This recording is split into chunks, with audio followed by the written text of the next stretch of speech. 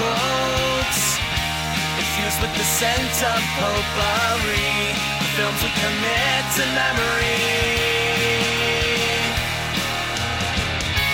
Crossing the felt ropes, watching from home on my TV, looking at all my eyes can see.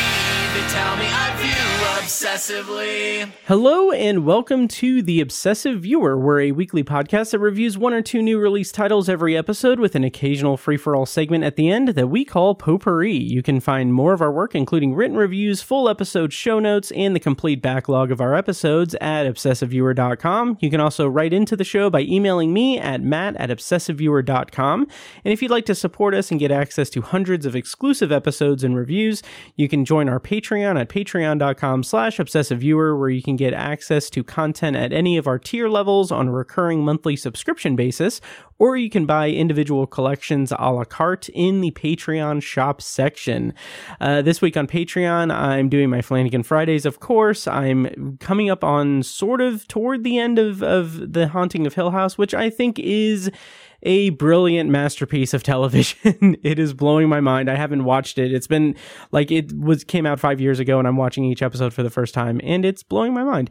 I am also a bit behind on my Sci-Fi Saturdays series. I'm still reviewing Foundation, but I'm a little bit behind, but those reviews are up.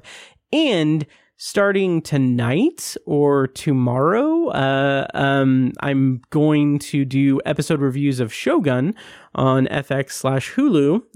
Very excited about that.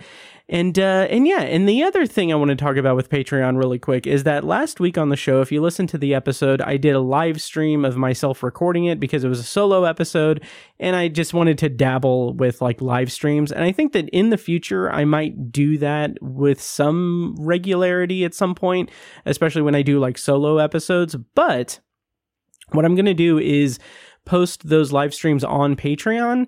So if you want to get notified or see the live streams, you can join Patreon. You can join Patreon at the free level. So it just gives you like emails when I go live and everything. And so do that if you want to watch me make an ass of myself on camera. So once again, you can sign up for Patreon, either free or paid, at patreon.com/obsessiveviewer. And yeah, so I am your host, Matt Hurt, and you can find me on social media and Letterboxd at the username of Obsessive Viewer.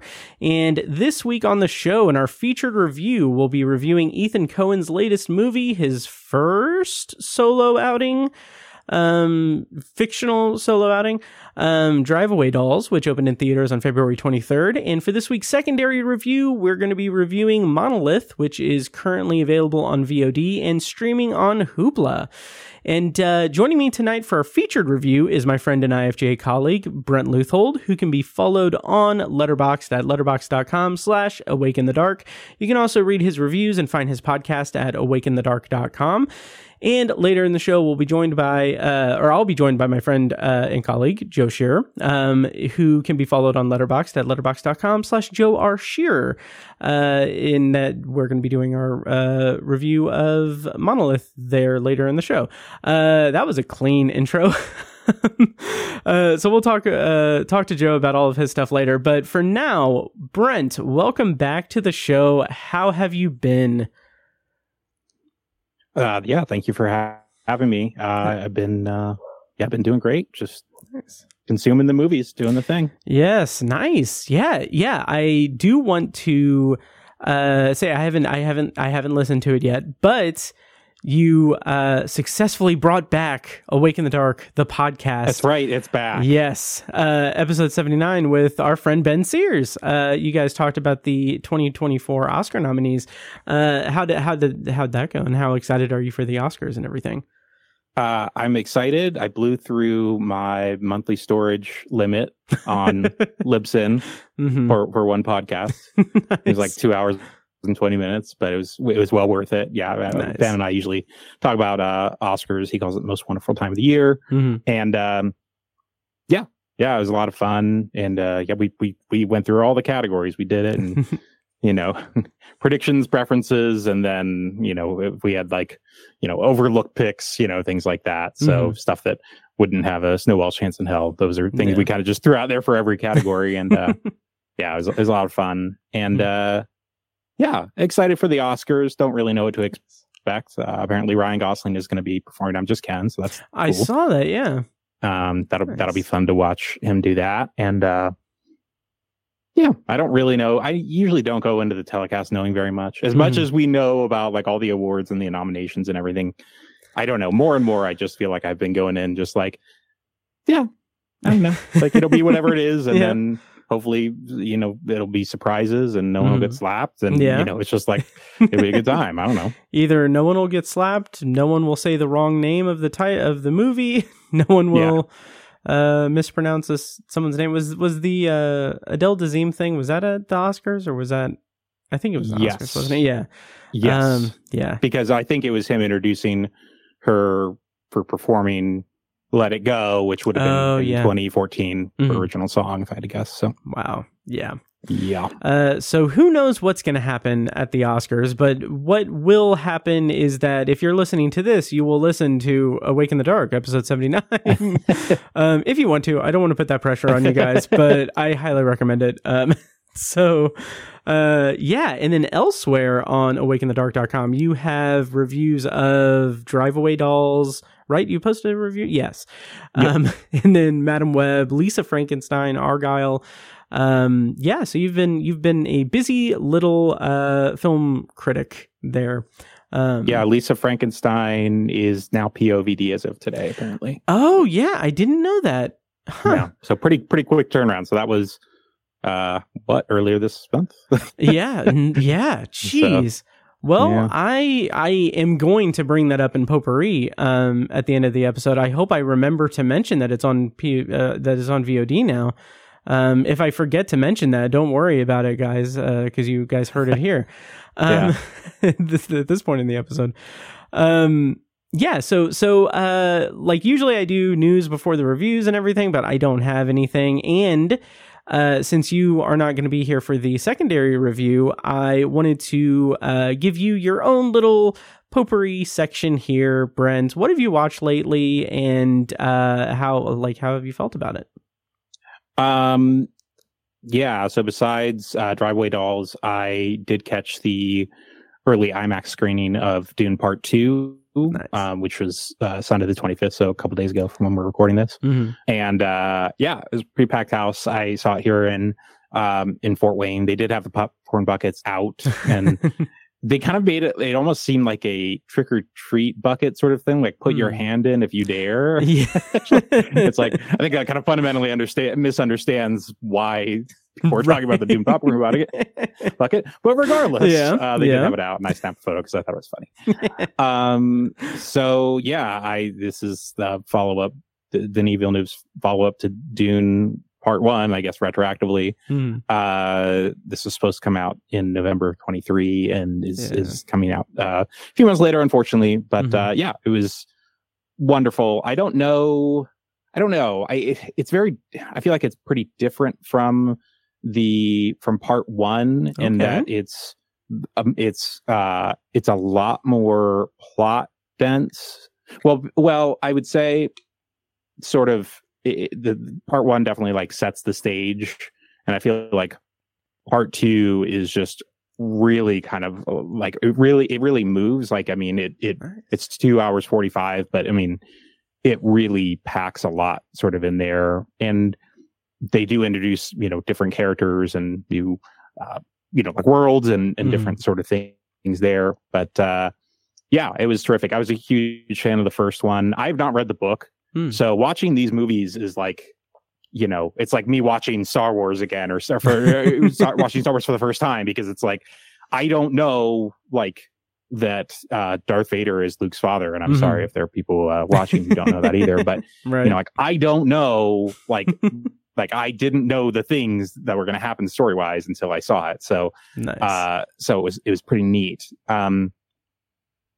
Compared to other sort of hero's journey tales or trilogies or whatever, I will say I really like the moral ambiguity that the movies seem to tap into, that I would assume is also from the novels. So, if you have like, Frodo is tasked with bringing the ring to Mordor and, putting it in the ring. And like, it's the whole way we know we're like rooting for him. He's going to have obstacles and blah, blah, blah. Or, Luke is going to do whatever. It's more of a straight line and nothing wrong with those, movies. That's awesome. Sure. And they're great films. But I like from this story's perspective that it's very much not a linear sort of thing morally. And I thought that was really, I thought that really carried out well through Timothée Chalamet's performance. I think it's the best performance he's given so far. Nice. I like think overall? Yeah. Oh, wow. I really, I can't think of a performance of his that I think is better than what he does in part two with what Paul goes. I mean, I don't want to like, people in the book who have read the books, they probably know from what wasn't in part one with what will be in part two and probably what to expect now with Dune Messiah. But it's quite something. I think it's really a different kind of performance than he's even giving in part one. There's just a lot of transformation there and growth. And I didn't know with this movie, like, I know that this is part one and part two of Dune, the book, but I know that there are other Dune books. Yeah. But it really seems like Dune Messiah is going to be the third in this movie trilogy. So I just want to make people aware going into this that, like, Zendaya's character even says that in this. It's like, this isn't over or something. Okay. Kind of how she said this is only the beginning at the end of part one. She has a line that's like that. That's like, this isn't the end or something like that. And I have to imagine that's Denis sort of kind of winking a little bit. Yeah. It's not like hammy or anything, but she doesn't like stare at the camera and say like, no, there's going to be a third movie. There's going to be a third one. Yeah. You're going to help us with that, right, audience? So I don't know the contents of Messiah. I don't know what comes up in that book. So I'm kind of, flying blind, but I just want to say, like, part two does not end like conclusively with saying like, oh, this is the end of Dune, the book. It's very much like, no, we're going to have a third chapter to wrap this up. Nice. So I just feel like it's good for people to know that because, we're having quite a few movies now in these franchises that, it's kind of in limbo with like if they're going to wrap things up. Of course, we had that with like Across the Spider-Verse. With that it's that was something where it's like we kind of knew there was going to be a trilogy, but man, it's a really big cliffhanger on that. Yeah. And then Dead Reckoning, which retroactively now is not a part one, right? So it's sort of like this whole thing. So I just want to be clear: if you're seeing part two, I'm just saying, don't expect it to totally end conclusively. Having said that, it is immensely satisfying. Nice. So I'm pretty sure my friend Paul, not Atreides, unfortunately, is going to be on Awake in the Dark sometime in early March, and we'll talk about it more extensively. Nice. But so you can max out the Libsyn storage space for March, right? Yeah, we're gonna have to do a part one and part two for that one too, I imagine. But I was blown away. I think what Denis is doing with these is, it's like him and Chris Nolan. I mean, they're like the only two that are doing like this kind of movie making on this scale and also doing it really, really, really well. Yeah, there's a lot of integrity and creativity. Yeah, I haven't seen Dune Part 2, but like I'm seeing it Thursday. So the day, like when you guys are listening to this, the day it comes out, if you guys are listening to this, the day it comes out, I'm seeing Dune today. Leap Day, happy Leap Day. But I have full faith in Denis Villeneuve, and it's just something that I've talked about, and I talked about it in our Dune review and past episodes and everything, that I remember just reading that he was talking about how Dune is his passion project. He has been a huge fan of Dune, the property, for his like entire life. This is the thing that he's been building toward. And like he said something to the effect of Arrival and Blade Runner 2049 were like the test runs to make Dune, and I'm just like,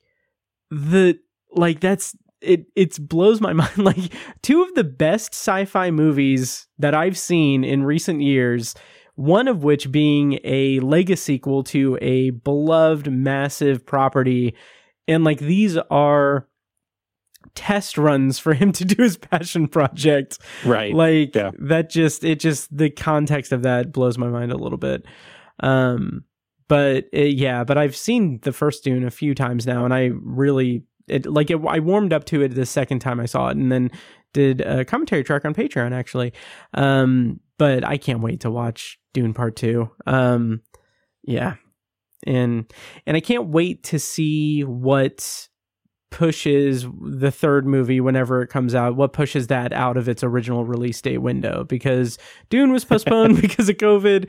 Dune Part 2, the strikes. We'll see what happens with Dune. Some Messiah, other Dune unmitigated, unforeseen disaster. Yes. That's the thing. It's like, the world is conspiring to take down this trilogy, and I can't do it. Nope. Can't do it. Denny's too strong. Too strong. He is.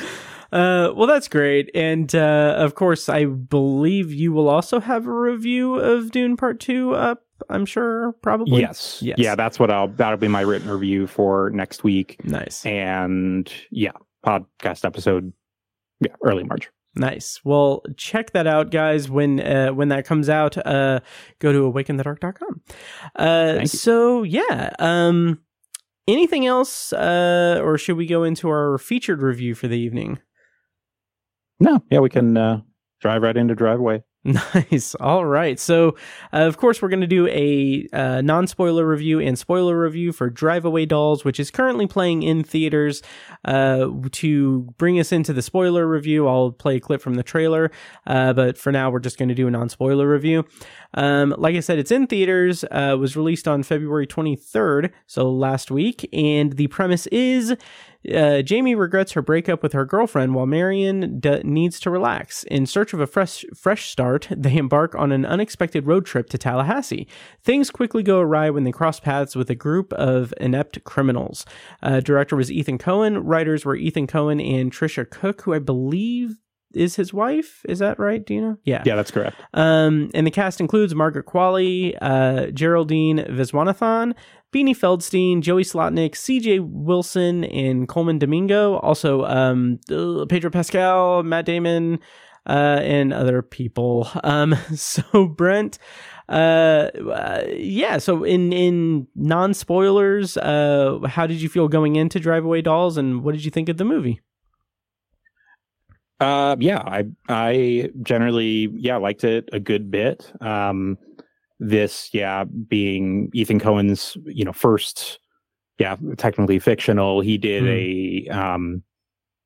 a Jerry Lee Lewis documentary called Trouble in Mind that premiered at Cannes in June of 22, and then kind of just sat there. No one really, like, A24 technically picked it up, but they did not release it really, and it actually had a very, very quiet, unannounced release on Amazon Prime earlier this month.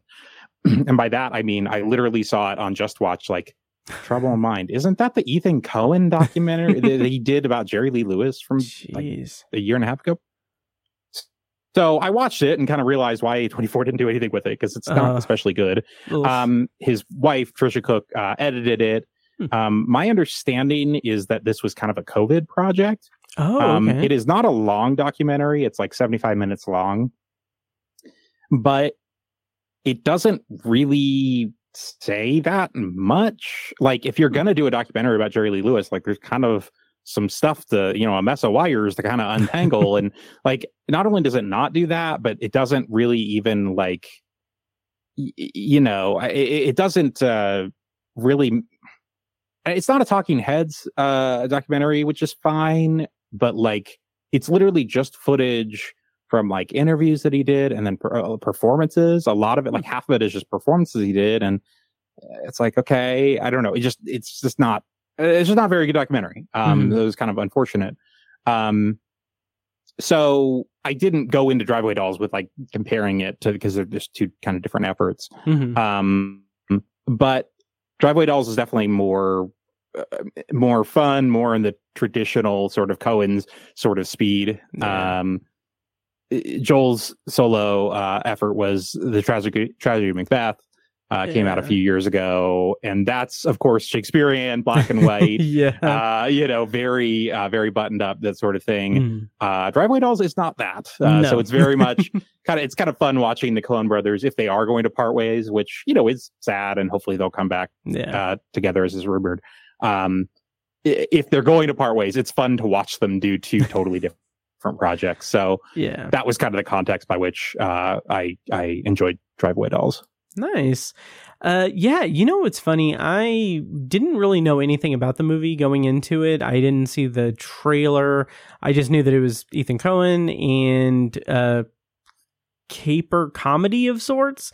And I was pretty pleasantly surprised with it. I think that the chemistry between Margaret Qualley and Geraldine Viswanathan is really great as this just balancing act of these two kind of not polar opposite people, but these two people that are just with very different outlooks on what they're doing and what they should do and what it happens. But the kind of silliness that comes into play with the plot and the story is a lot of fun. It was very fun and energetic. Plus, it's a pretty short movie. It's less than 90 minutes, I think. It's quick and breezy.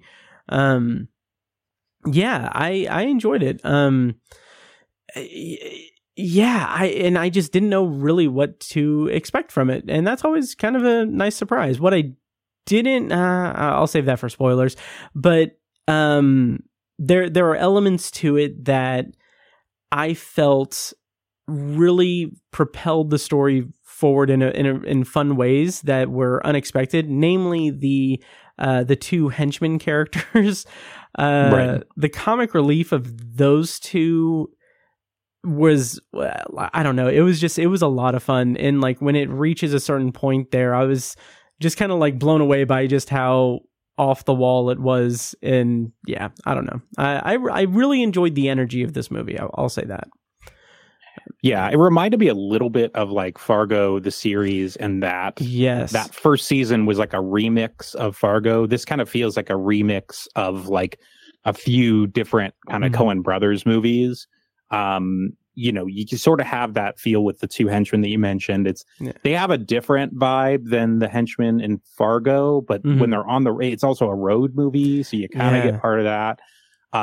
This doesn't take place in Arizona, but there's definitely some of that Raising Arizona sort of kookiness, the fact of them kind of, it's like a road movie, so you have that sort of thing. So it has those traditional Coen brothers themes. It has kidnapping, you get some blackmail, you get some misunderstandings, and characters with kind of goofy names, and just kind of faces pop up that it's you would expect to see them in a Coen brothers movie. So it's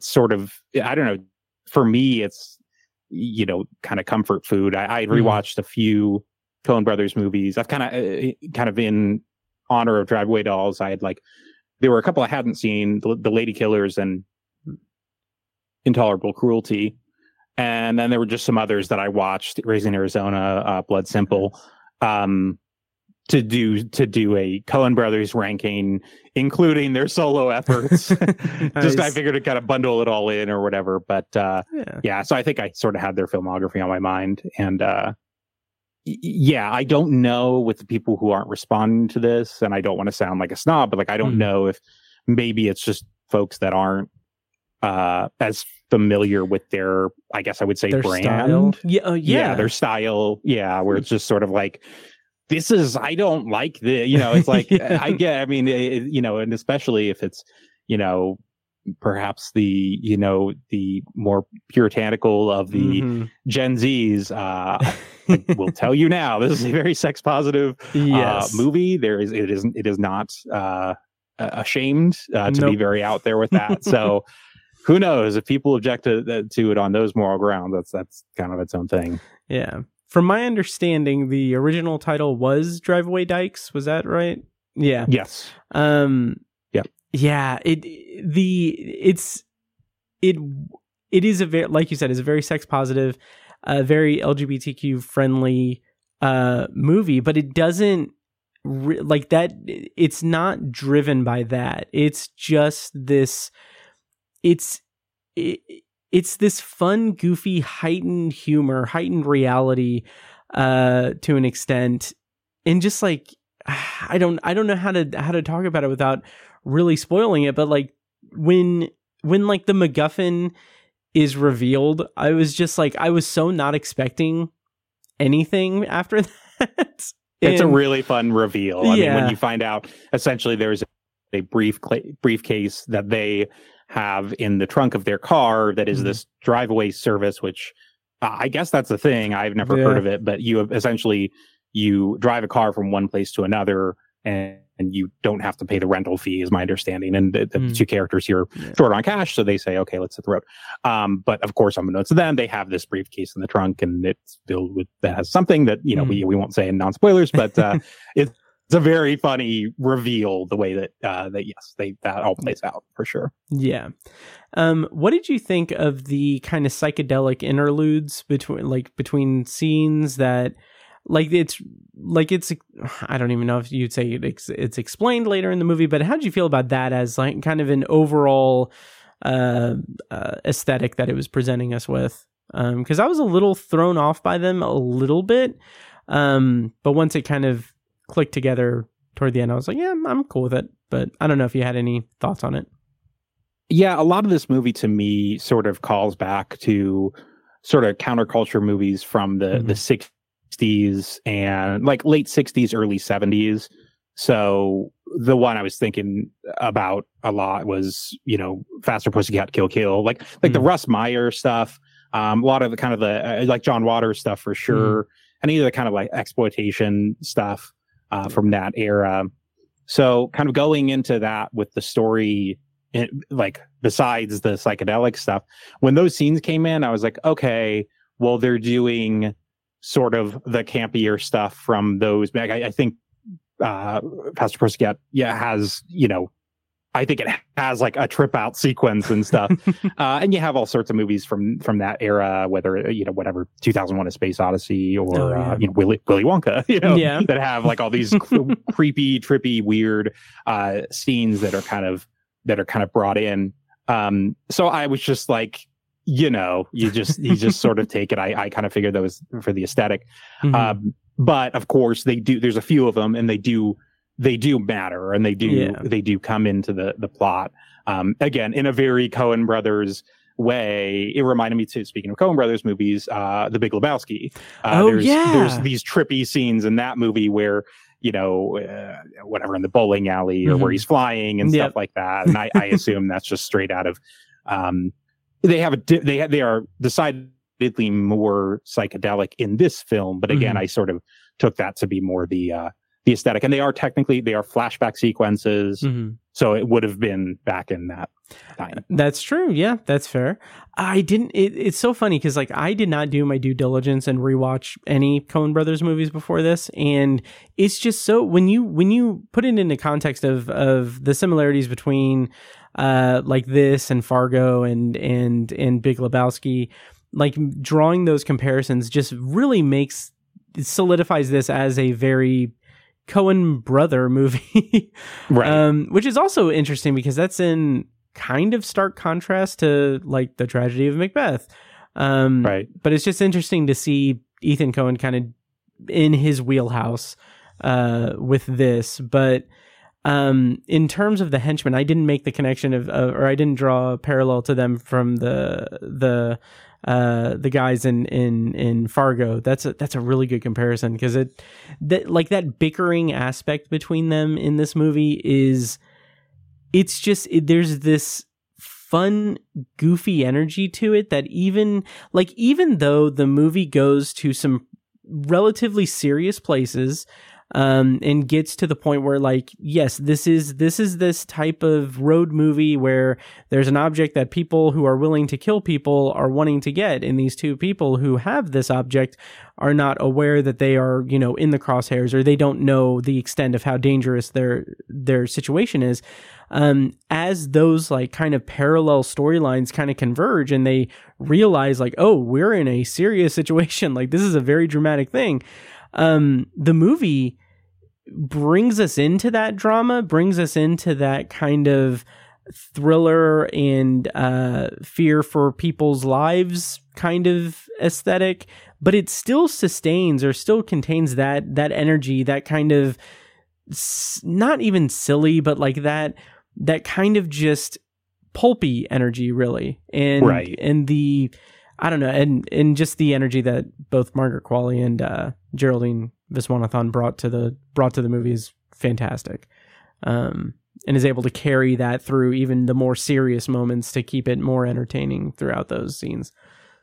Yeah, I think Margaret Qualley is a really good casting choice here. I'm a little worried that I was thinking between this and like Once Upon a Time. It's just Once Upon a Time in Hollywood, and like, I don't know. I don't know if she's going to fall into this like sort of like hippie chick, you know, sort of like perpetually like horny. I don't know, but I do think she's a good actress. But it was just funny. I was thinking back, and she doesn't have like a ton of credits to her name. I know she's married to Jack Antonoff, the crazy famous producer.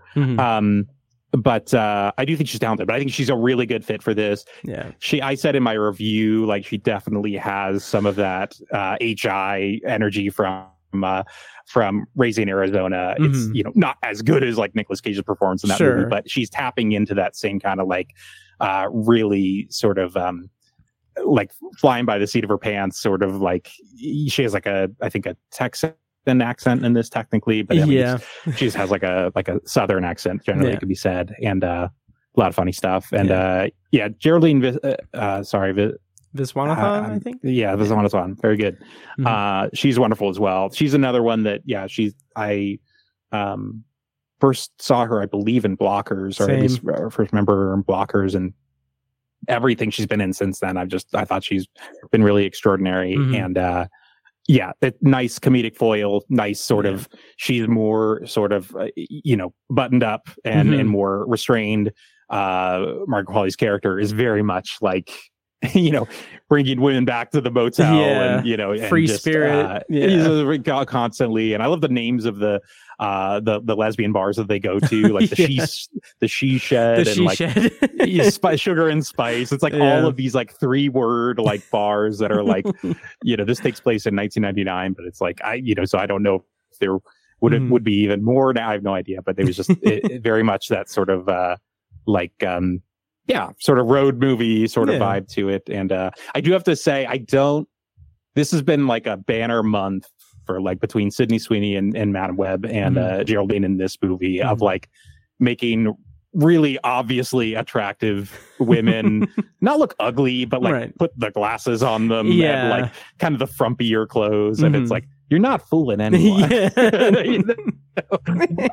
Of course, I mean, it's more egregious in Madame Web because there's so many things about the movie that are terrible. And it's not as egregious in this movie. And there is, I mean, there is a relationship that develops, and she changes as the movie goes on. But I thought that was funny early on. I'm like, because they even make a joke about how formally she's dressed at this juke joint or whatever. And it's, that just came to mind. I was like, oh yeah, it's like, you're not, she's got the paint on the overalls, the whole not another teen movie thing. Ponytail.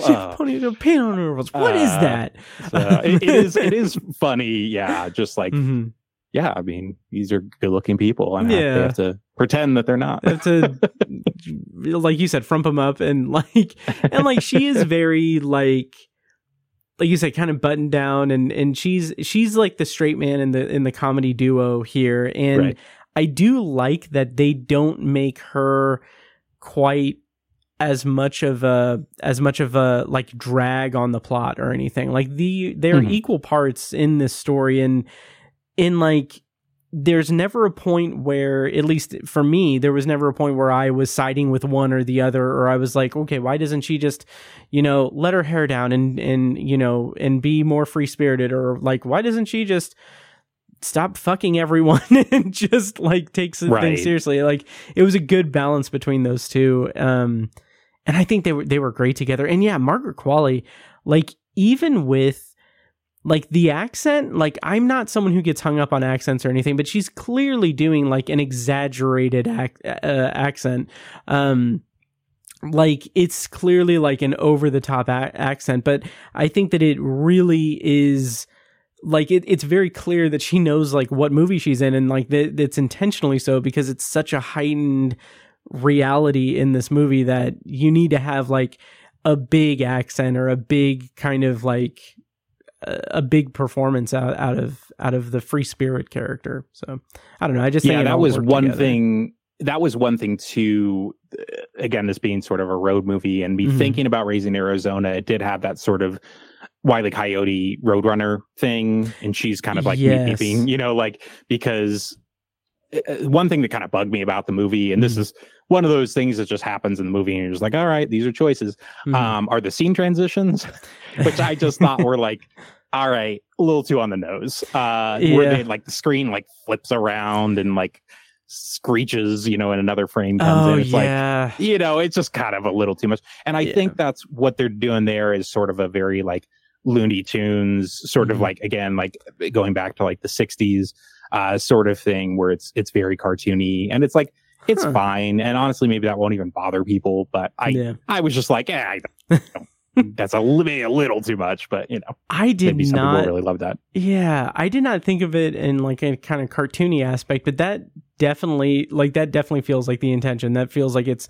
supposed to be this silly kind of thing. I just thought it was just a weird flourish. I actually kind of forgot about it. Yeah, they don't do it a ton, but it's there. And anyway, it's a minor gripe for me. Yeah, that's fair. Anything else that we can talk about in non-spoilers, or do you want to go into spoilers? Anything else on the performances, or anything else on anything? I guess I would just say one other thing that I think is interesting in terms, since this is Ethan Coen's first like kind of fictional foray. Like, I think it's interesting the sort of paths, if you will, like with like Joel and then his wife Frances McDormand. Like, she played Lady Macbeth in his Macbeth, very much like, again, Shakespearean, very like serious. All I think. Ethan wrote this with Trisha Cook, who is his wife, who also does identify as lesbian. They're like still married. They're still like husband and wife. I think they have like an open marriage. I don't really need to know anything more than that. That's their business.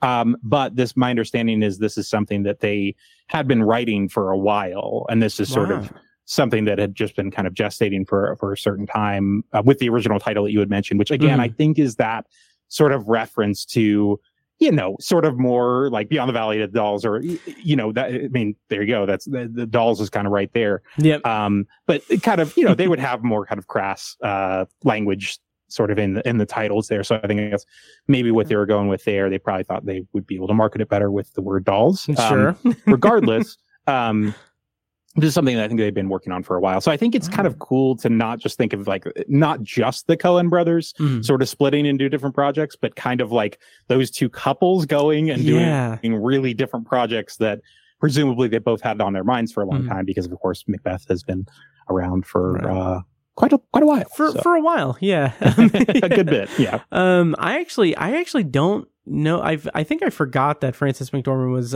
married to him, to Joel Coen. That's interesting. I forgot about that. Yeah, that's really interesting. Like, and like you said, we don't need to go into it or anything, but like, Trisha Cook identifying as lesbian, that's a really interesting angle, because like that's, I mean, the movie, like that's the voice of the movie is really, absolutely. That's interesting. I like that. Yes. And then anything else on non-spoilers, or should we spoil this movie?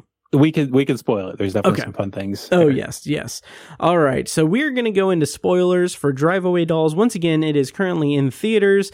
I ended up rating it 3.5 stars out of 5. I enjoyed it overall.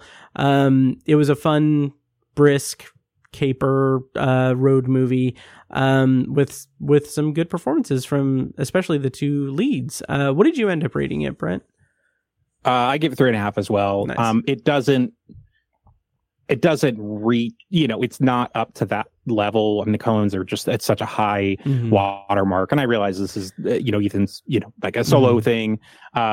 But it reminds me of these other movies. So it's not quite as good as those, but we're talking about some real bangers. So, it is still, definitely a fun watch, brisk watch.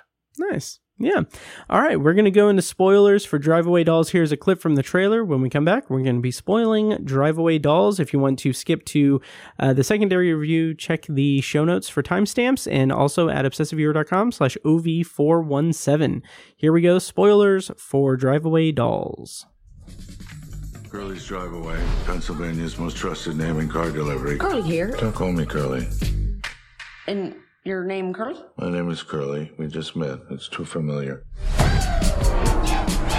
We're here for the car. Wait a minute. You call with a drop-off in Tallahassee, and then these broads come in and say they're ready to go to Tallahassee. They drive the car instead of you. Is that bad? Bad if they find the goods.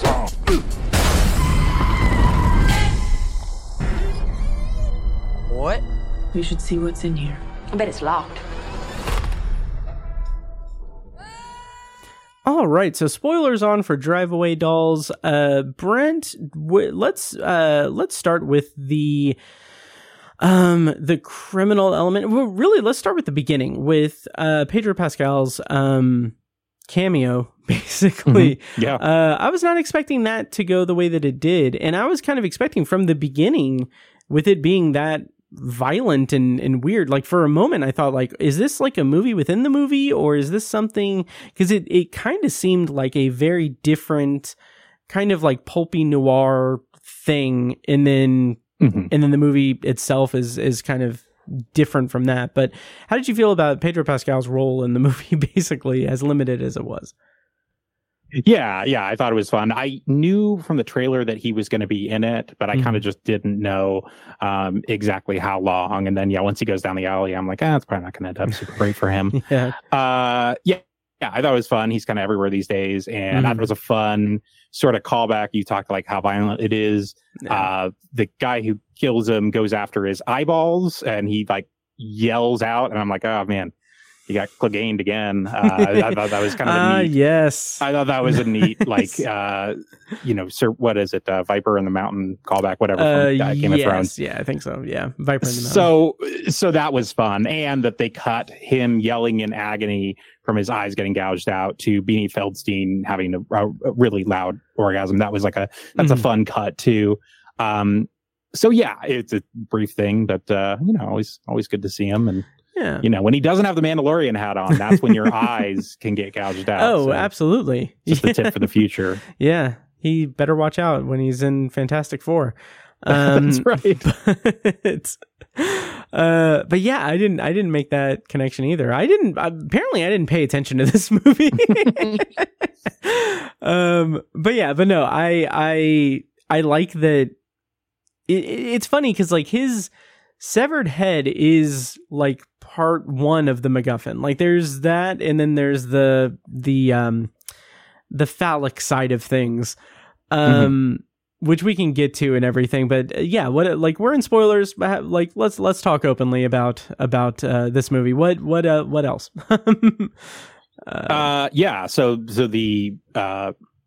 the briefcase contains five dildos that we learn were crafted or are basically molds of 5 very famous and powerful men from, Matt Damon's character, Matt Damon's in this. I think you already said that part, but he plays a senator somewhere in the South. And the idea was that he was trying to like retrieve these so they're not like, whatever out in the open.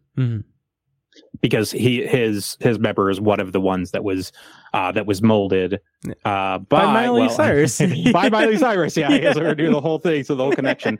So these psychedelic flashbacks are of Tiffany Plastercaster is her name, which is based on a real woman who was a groupie in the late 60s who did make these plaster molds. The most famous one was of Jimi Hendrix before he passed.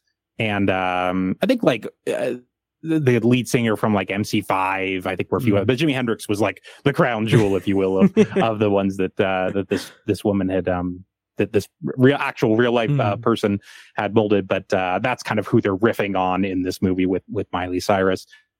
So she makes this mold of Matt Damon's senators, characters, junk in these flashbacks, and then that all, of course, it all sort of ties together. Yeah, which I thought was that was a lot of fun. That was one thing that I kind of didn't have a problem with it, but I feel like one of the things that I mean, this late in the movie, I don't think that it's necessarily something that'll detract from the audience, but I was surprised when like the henchman and Coleman Domingo just got killed. They were gone. Like that whole, like that sequence was a lot of fun. And again, the banter, the bickering between Joey Slotnick and CJ Wilson was a lot of fun.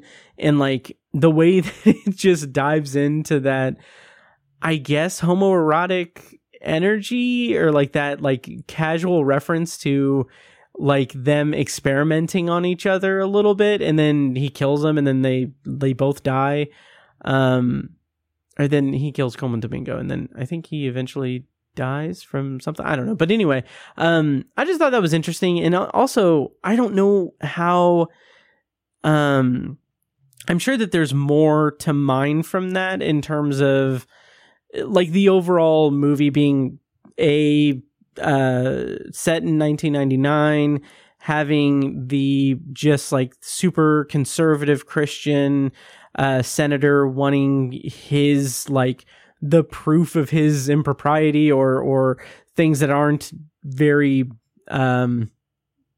conservative Christian, like aren't very family values, and then I don't know, and centering it around lesbian characters while also having these henchmen characters kind of being like a I don't know, in that one moment, like kind of masculine insecurity and killing each other. And I don't know, it's I feel like there is something to all of that in terms of how it is dealing with gender dynamics and I don't know, like the culture of the time.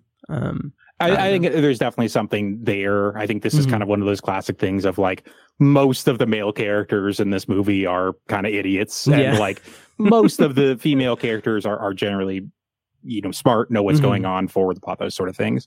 The sort of shootout that you mentioned that happens very quickly, and while the two young women are tied up, like that reminded me a little bit of the classic like Coen's like sort of not perfunctory violence, but just sort of like out of nowhere violence from like late aughts Coen. So like No Country, A Serious Man, and Burn After Reading, which actually Burn After Reading there's a little bit of that sort of DNA in this film as well, where characters will kind of just die like on a dime for not reasons that really would make any sense, but it's just like, it's very Greek mythology where it's a very Greek it was like out of nowhere just lightning bolts are getting thrown at your ass, so it's just like that sort of energy that I sort of liked in that scene.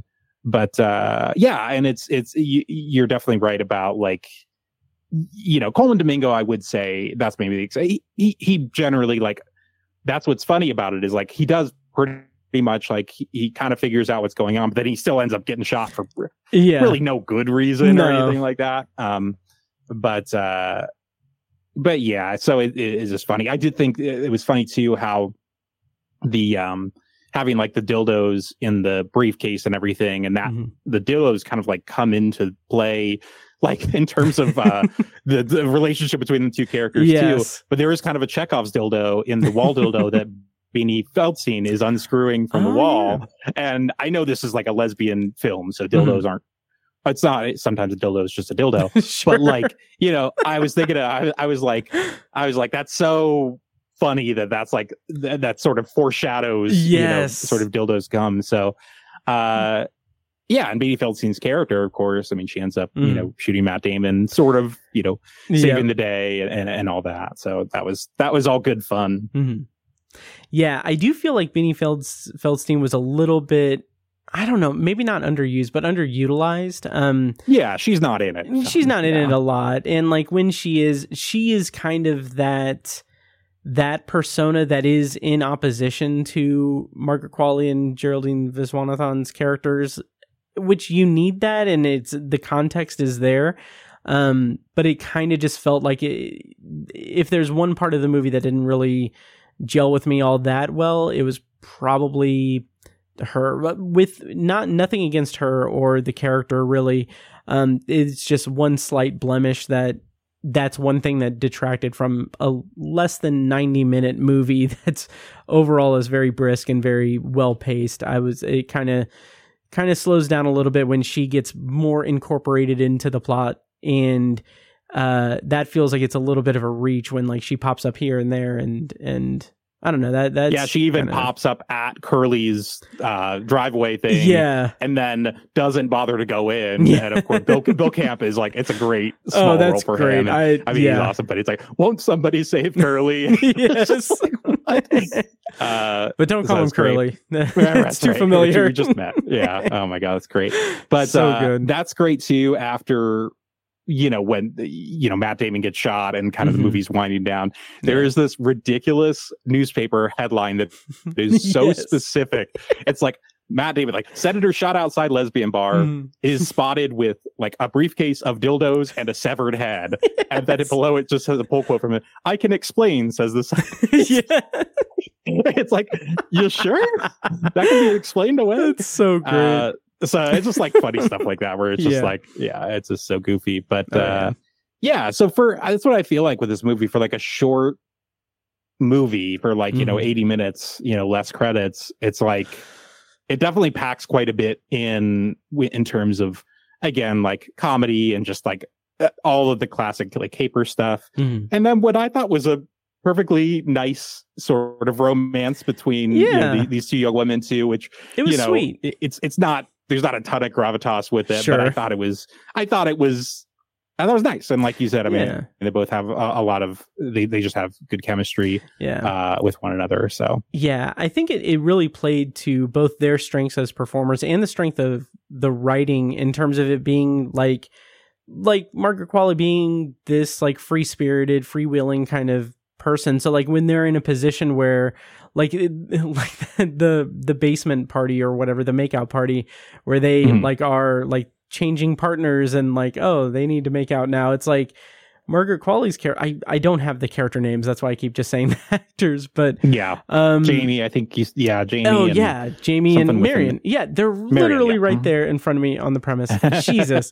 Anyway, Jamie is like, yeah, let's go ahead and do it. It's fine. Whatever. You need this, so let's do this. And it's very just casual, but you can sense like the feelings that are emerging between them, and it's just like opening a door to them that I think is really well drawn and really well done. So you get some nice Linda Ronstadt there for a long time, and then Blue Bayou I think plays a couple times. They pan over, they do this nice sort of, not necessarily, I don't know if it's a 360, but when they're in this makeout party and everything, and they're showing, I think it's this like soccer players house, I think they say, or something like that.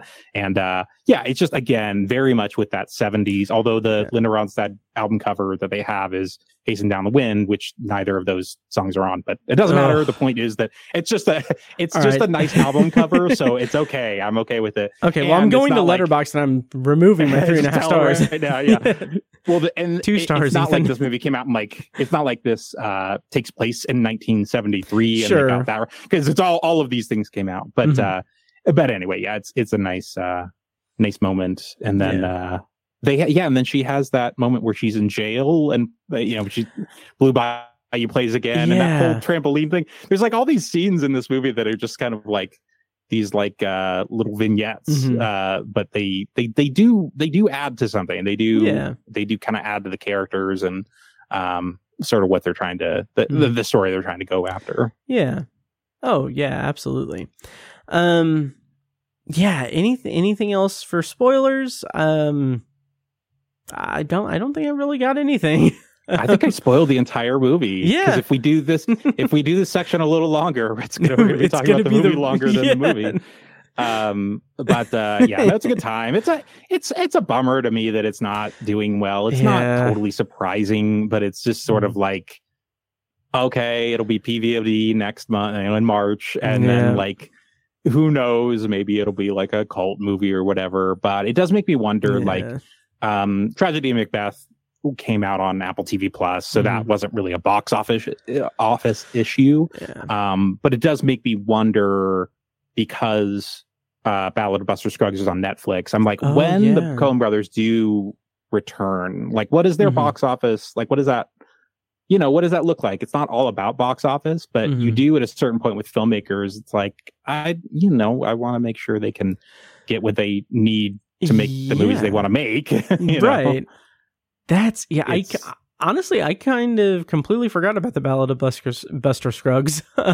Right. Yeah. Hopefully when they come back together, if they do, hopefully it's, something theatrical and big and successful. So, but we'll see. Time will tell. So once again, I rated it 3.5 stars. Brent, any last words on Drive Away Dolls? I don't think so. Yeah, nice. No, fun little movie, fun little deal. Nice. I totally agree. Once again, check out Brent's review on awakeinthedark.com and be on the lookout for his review of Dune Part 2 and his episode covering Dune Part 2 of Awake in the Dark, the podcast. Brent, we're going to bid you adieu here as we switch over to our secondary review, reviewing Monolith with Joe Shearer. But before we go, once again, thank you for joining me. And where can people find you online? And what do you have coming down that I haven't already talked about, like Dune Part 2, in terms of content? The Dune stuff is probably gonna do me for most of next week.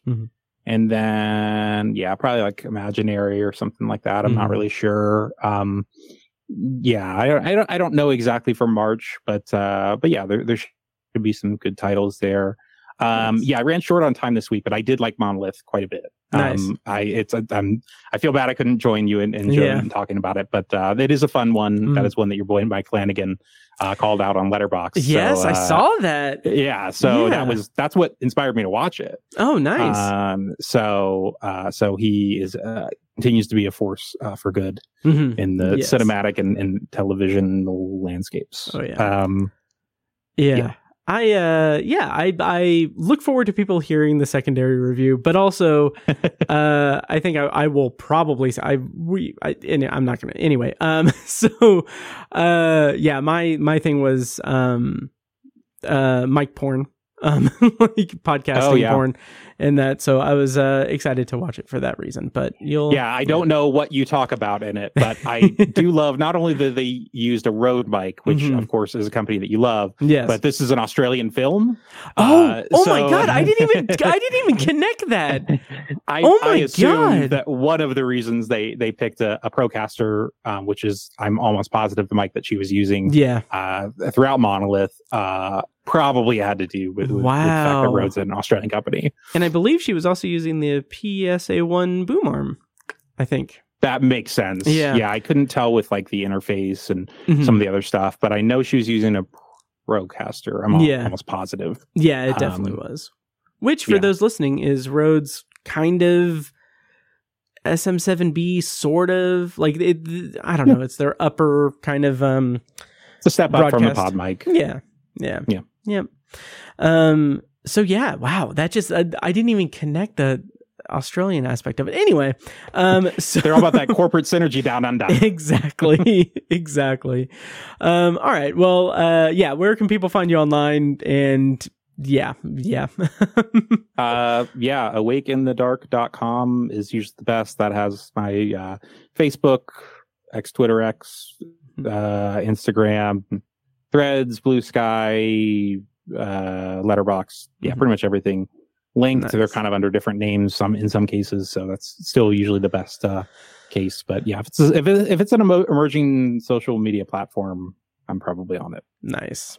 Awesome. Well, thanks once again for joining me for Drive Away Dolls, and yeah, we'll have you back on the show at some point, whenever you want. And Killer. Yeah. So, all right. Well, thank you, Brent. And we're going to go into our secondary review of the evening, with me and Joe reviewing Monolith here in just a moment.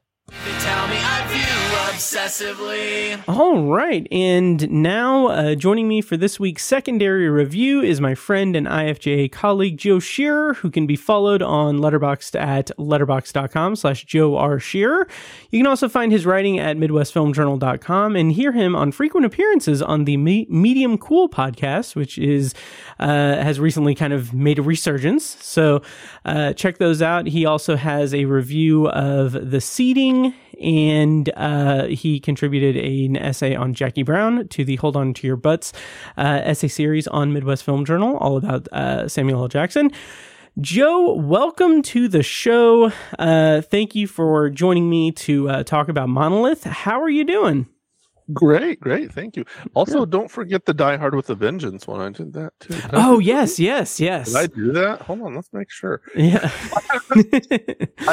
I meant to do 3 for that, and I got 2. So it was nice. That and and the one for Jackie Brown, which I always love to tell people, like, yes, I very much said that I thought Jackie Brown was a better movie than Pulp Fiction was. Jeez. So, and I stand by it. You know, anyway, I can respect that. I can respect that. Jackie Brown is an interesting movie. It's something that's grown on me a lot over the years. So yeah, and I absolutely did write the one on Die Hard with a Vengeance also. Nice. So, talking about Samuel L. Jackson. And I honestly, I was pretty proud of that one, to tell you the truth. I did a lot about the kind of the racial overtones of that movie, which are obviously thick, but it's one of my favorite more recent things that I've written. Nice. Go read that one too. Yeah, check it out. I'll put the links in the show notes, of course. And then also you've been on Medium Cool for since Austin brought it back. I wanted to mention to you, like, I'm really enjoying it. Really enjoying hearing you on the show, and I'm glad to see Austin back at it with that, because I do enjoy that show. He had some life things that he had to deal with that took him away for quite a while, and he came to me a few months back and said he was ready to kind of start back up and wanted to know if I wanted to contribute, and I was like, absolutely, I'm back in. And nice. We've been doing a couple things, and we actually have some plans for other things in the coming weeks that hopefully will kind of turn into something fun. But in the meantime, here I am hanging out with you and doing stuff here on this Monolith movie. Yes. Thank you so much for joining me on this, because and I'm sure I will have said all of this before in the intro to the episode proper, but like, I went through a few different I've been doing weekly episodes, and like, my original plan was to do Bleeding Love for the secondary review this week, and then my screener had expired, and I was like, I'm not, it's fine. So then I wanted to do Scrambled, and like, I had a very tight deadline for the screener to expire on that, and then I was like, well, what about Monolith? Because it has to do with podcasting and science fiction. That's right up my alley. And it's also, like, I have a screener for it, but it's also streaming on Hoopla. So I was like, yeah, let's just do that. So we'll see whether that was a good decision or not. But yeah, so yeah, what, anything else on Medium Cool, or anything you got in the pipeline for Midwest Film Journal or writing elsewhere or anything? Yeah, not that. That's kind of the plan for the next few weeks, especially. But things always kind of jump in, and there certainly will be more things coming in the near future with Midwest Film Journal. I'll settle into something to write on. I have a bunch of, as you mentioned, screeners, and it was a funny, a little funny behind the scenes thing, I guess, is that I had that same issue where we were talking, and you were like, oh yes, I'm going to do this, and you're going to do Scrambled, and I was like, oh yes, I've got a screener for Scrambled. And then I went to watch it, and it was expired also. And it's funny because sometimes you get sometimes a day to watch them, or a couple of days they'll give you, and then sometimes you have weeks. And I knew I had weeks on this, and I just wasn't sure when it would go. Yeah. So and then I was like, oh, Monolith. Oh, that was expired too. I actually asked for and got an extension on that. So oh, nice. Yeah. Yeah. So that's good. Yeah, these are all very first world problems and everything. Like, yeah, it's like, not. Nothing ungrateful complain. or anything. Yeah, no, there's no complaining there. What I'm doing, like this year for 2024, like one of my goals is to provide more coverage and get more screeners, because we get inundated with a lot of like press emails saying like, oh, hey, this screener is available. And I kind of want to branch out and watch more things and kind of especially pay more attention to kind of the smaller movies that come kind of in our sphere. And so what I have been doing, to not great effect, but what I have been doing is, like, I have a private letterbox list that anytime I get a screener, I add it to that list. It's private on Letterboxd, so only I can see it. And then I put in the description, I put like the expiration date of it. And then, oh, nice job. Yeah. And then I just kind of have like a list that's like screeners to watch. And then I avoid it for way too long. So that's how I am too. I just did it on Gmail right now, and I have I just star them on Gmail, and I found, and I go through this list, and then it ends up being like, we're going to give you one, and then I go back and I'm like, where is it at? And I can't find it. And it ended up, It just when, like anything, when you have organization or lack thereof, things fall through the cracks a little easier. So yeah. And my like, I don't want to get into like how frantic my inbox is and everything with everything, but like I'm one of those people that I'll get an email and then I'll just like leave it read, and then just it piles up. Like, I have thousands of emails in my inbox, and I'm like, but anyway, enough of this inside baseball stuff. We are going to be doing our secondary review for the evening. We're talking about Monolith, which is a movie that is currently available to rent and buy on VOD, and it is also streaming on Hoopla, which, if you don't have Hoopla, you can get it through your library and just connect your library card. You get 10 rentals a month. And there's a pretty decent stuff a pretty decent amount of stuff on there. Like, I don't know if it's specific to different libraries, but like my Hoopla account, like, I have a ton of A24 movies on there. There's like Four Weddings and a Funeral was one. Mystic Pizza was another one that was also on there.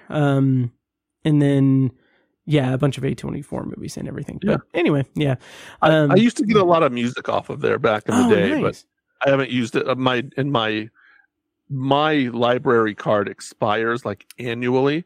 Oh, interesting. So I have not been back for a couple of years to even renew it. So I'm, it's I think you just go in and do it, but it's, it's like, I used to go pretty frequently with my kids when my kids are younger, but nowadays it's like, I actually go to the Brownsburg Library more with my girlfriend and her kids than I do with my own kids.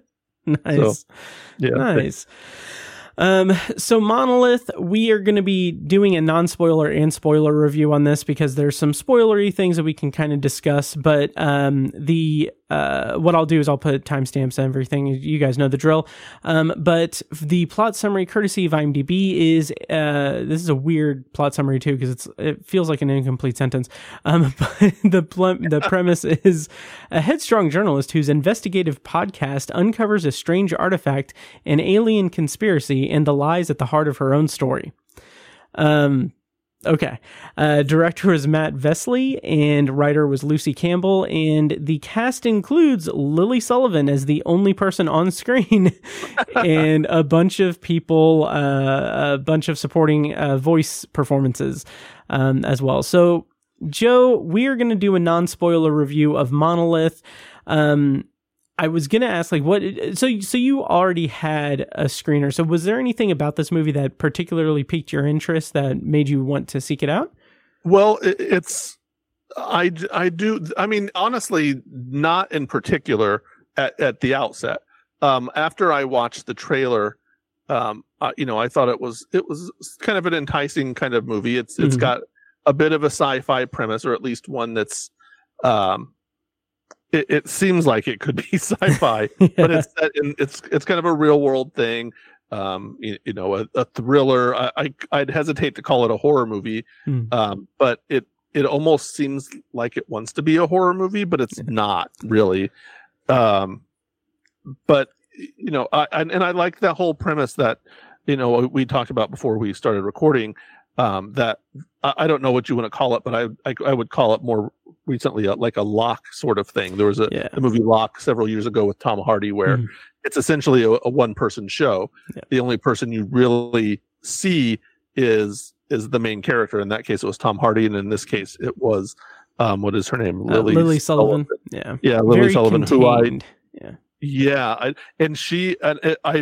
I realized too as I was looking at IMDb that she's credited as the interviewer, and that made me think: did we ever hear an actual name for her character? Nope. No, we never did. She was in Evil Dead Rise also last year too. Yeah, I hear she was fantastic in that. I didn't see it, but yeah. That was I've enjoyed Evil Dead Rise quite a bit. So nice. There she is. As I have pulled up, she was. I think she was the mom. Yeah, that movie's very intense, and nice. As the first one was, but it's she was very good, and it's an interest. It certainly is an interesting premise to go in a low budget sort of way, to have what I guess the tease anyway, as you said. Is like a sort of a sci-fi kind of thing. What does it say? That an alien conspiracy. But to be quite honest, and we'll get into this, I'm sure, but you know exactly what that conspiracy is, I'm still not entirely sure about. Yeah, that's kind of the whole reason why I want to do a separate spoiler section, because I kind of want to I want to work through some thoughts on that. But but for me, this will not come as any surprise to anyone. But the thing that kind of made me interested in it was just like, I mean, the promotional materials, the poster, the trailer, everything, very prominent podcast setup. Like there's a microphone, there's a woman with headphones on, she's recording a podcast, and I'm like, oh, that's something I do. I want to go to there. But also just the whole sci-fi aspect of it, because I'm a huge fan of science fiction. One of my favorite movies 6 or 7 years ago was The Vast of Night. Was it 6 years? I don't know. The Vast of Night, which is kind of a similar movie, to be honest, better movie in my opinion, but it was a fantastic movie. And this kind of evoked those thoughts a little bit when I kind of sought it out. But going into it, I had no idea that it was this self-contained isolation movie with this one character and one location. And I think that the Locke comparison is pretty apt. But this movie also has a benefit of having like what looks like a gorgeous location, like a completely gorgeous house. Like like it's set up that she's there kind of convalescing after, you know, her image was a little bit tarnished from something that I think is intentionally left open-ended and vague. But basically it was implied that she was canceled, and now she's doing podcasts to eke out a living while staying in her parents' house while they're away. And so that's what kind of piqued my interest into Monolith, because I'm always kind of seeking out these kinds of smaller sci-fi things that could surprise me. So overall, in like non-spoilers, how did you feel about the movie overall? Yeah, I think that I enjoyed what this movie wanted to be a little more than what it actually was. You mentioned the lead character. She was a disgraced journalist. She made some sort of error, or had some unsubstantiated bit of something that ended up being sort of an accusation kind of thing, that was, you know, she very publicly did something bad and got caught and called out, and as you said, kind of canceled, or she lost her job at the very least. And so she's doing this podcast, and and it just kind of goes weird from there. It's like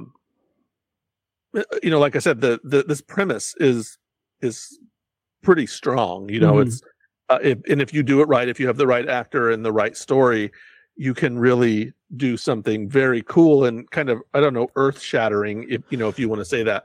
To, if this was like a large scale alien invasion kind of movie, and it could have sort of an Invasion of the Body Snatchers kind of vibe, where totally, it builds this, the paranoia. But this kind of I feel like it kind of gets bogged down in telling its backstory. Yes. And that's also not to say like we have said this alien conspiracy or alien invasion. I don't even, but again, like, I don't even know that that's what this really is. It's not real. Again, don't want to spoil, but it's not super clear what actually happens as the film goes along.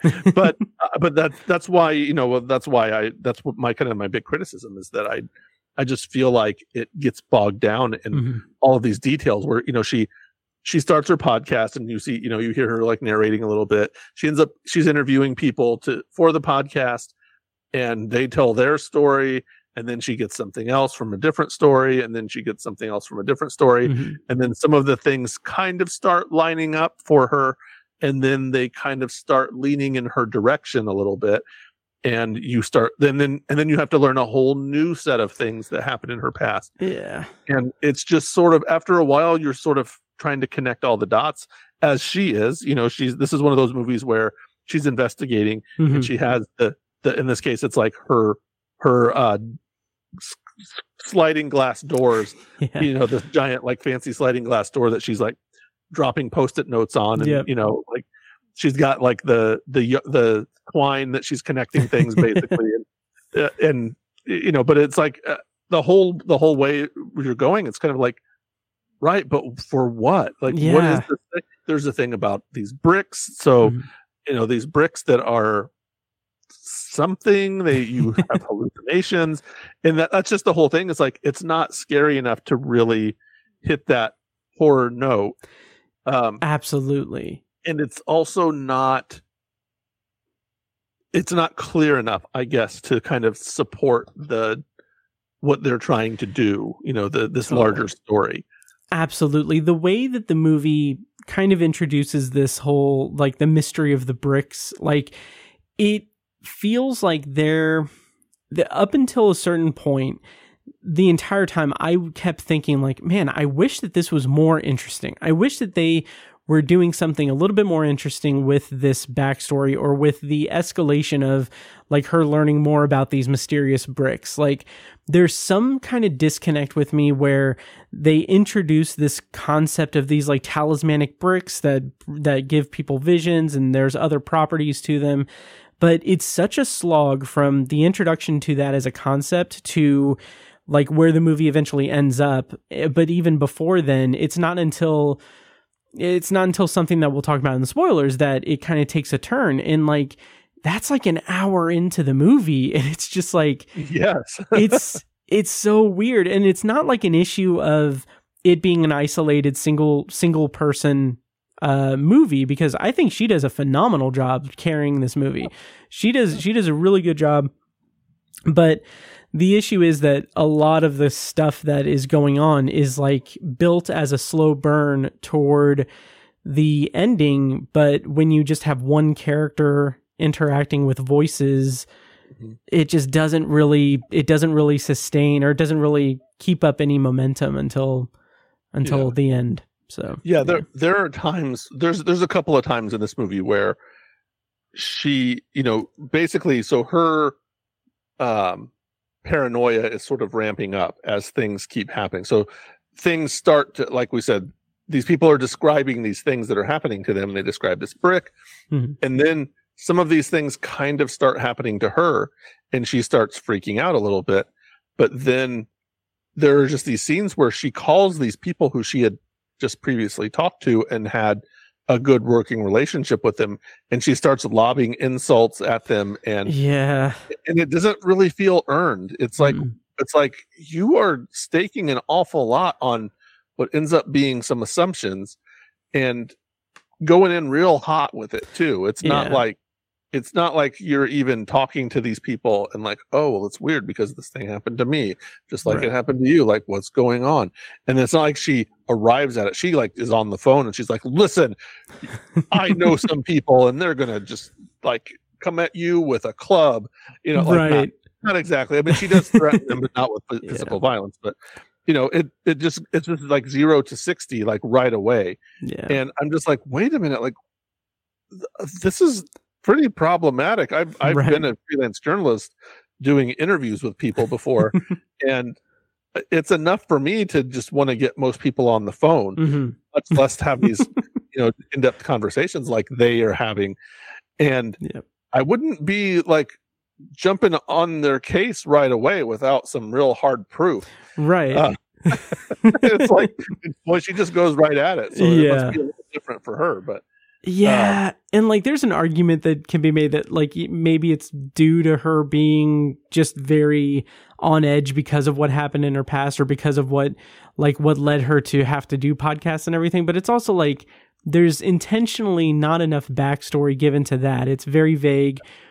That it doesn't really connect that well. And then also there's something that the movie does that in the moment, I kind of enjoyed, but the more I think about it, the more I think it was a missed opportunity. And that's where basically when she's conducting an interview or she's talking to someone and they're giving their story, the movie cuts to like a POV of like their perspective going through like an empty space. And it has like some certain set decoration that's really interesting. Like that's a really interesting thing. But on one hand, the sound design, weirdly enough, was like those, like I had to turn down the volume because it was like booming voices. Yeah. And I'm like, why is this movie about podcasting not mastered correctly? And then the second thing was, I just feel like those are like vignettes from other people's perspectives that she is apparently imagining, but like, why not just make, like, it just seemed like a weird thing to do rather than have her have like escalating visions or use the space that she's in to create a more atmospheric kind of presence. But and that's the whole thing is that I mean, and I agree with you though. Yeah, those are sort of wasted moments because they're sort of creepy things that they're describing. Yeah, but the visuals are not, and there's even like horror film kind of music there, right? Like like foreboding and like building, you know, creepy music, and it just never pays off. There's not a scare in the movie. It's not even a horror movie, but from the trailer, I was certainly led to believe it was at least had some aspects of that. It's supposed to be at least a mind bender thriller sort of deal. Yeah. And there's nothing that really, I mean, until like toward the end, there's finally a thing at the end where it finally feels like something weird, but until then there's nothing really. It's just like, isn't this creepy? Isn't this creepy? Yeah, cool. We're going to the next thing. Exactly. And there's never a payoff. There's never a scare. And I kind of feel like if this movie had been gotten a hold of by a studio, they probably would have seen that and been like, you need to throw a couple in. No, I'm not the hugest proponent of, you know, studio movies versus independent. Sure. But I think a movie like this could have used a little more, had some producers that were maybe seasoned. I don't know who the producers are. I haven't even looked, but of this movie, but between the director, the writer, and the people producing it, it just feels awfully tame and slow and unexciting for a lot of it. And like I said, that once it does, instead of ramping up, it kind of like ramps and then drops back down toward the beginning. I wish that we had seen some of those, especially like the background, like, or there are some like at one point the lead character, she's watching home videos of herself as a child, and I wish that had been introduced earlier. Yes. As it is, it comes in about, I don't know, past the halfway point. And it's, as I said, kind of a new set of things you have to kind of pay attention to. If they had interspersed that earlier, it would have at least felt like it fit a little better. Yeah. Like, and even kind of meshed with because as it turns out, it sort of does mesh with that, with the things that are happening in real time, but it's just sort of oddly off as it is. Yes. It just doesn't quite land. It comes in way too late, and because of that, like, it's after the movie, for me at least, after the movie's tension kind of plateaued. And so, like, when you mention, like, it's that downward embarkment of that, or what embarkment, but that downward slide of that, it's like, yeah, this is introducing brand new information, but we're already disengaged with the tension that had been built up relatively well up until it just kind of got a little bit boring. Yeah. And it's funny because, like, those vignettes, or those, like, perspectives that feel like very ominous and blowing out the speakers, but like, when those were first introduced, like, there's a few, maybe 2 or 3 of them in the movie, and, like, when they were first introduced, I, like, while I was watching, I was like, oh, maybe this will be a movie that I recommend to Mike, my friend Mike, he's like far and away the biggest horror fan I know, and I was like, oh, this will be fun. I can text Mike and say, hey, you know, if you have Hoopla, check this out and everything. And then as the movie went on, I was just like, yeah, it's not really a horror thing. Like, it's not really that. So, unfortunately, I'm not recommending it to Mike, but yeah. well, and then, you know, so I guess if we were like, it's not a horror movie, well, it's a sci-fi movie, but we also, through the movie, don't have anything that really strings us along. We get kind of this promise of, because someone actually says, it's like, I think she maybe says, it's alien in origin, and you're like, oh, well, okay, well, that's interesting. But then again, there's never a real payoff to that, and it's just sort of something they're talking about, and then like I said, the end happens, and you know, we'll get to the spoiler part of it, but I am still not even sure exactly what that was, what we see. Yeah, it certainly is different, and I had a certain interpretation of it. Same. But then I was also like, maybe that's not what it is. So. Yeah, we'll have to talk that out in spoilers, but the one thing I want to mention, and this is going to be annoying, I promise, but, like, something that I did appreciate, and, like, I'm saying this sincerely, not as a bit or anything, but, like, I actually was genuinely pleased with the way that the movie showcased podcast production. Like, honestly, like I have vivid nightmares of Halloween Ends where they have the RE20 mic as a side address mic, which it's not, and, like, that is, like, that's a childish, stupid joke and everything, but it's like a dumb, like, it's a dumb, like, nitpick of mine. But, like, here they have the Rode Procaster on a PSA1 boom arm, and, like, she's speaking at it off axis. She's using, like, Logic, I think, to edit it, and it shows her editing and splicing the stuff, and I'm like, yes, finally, I'm represented.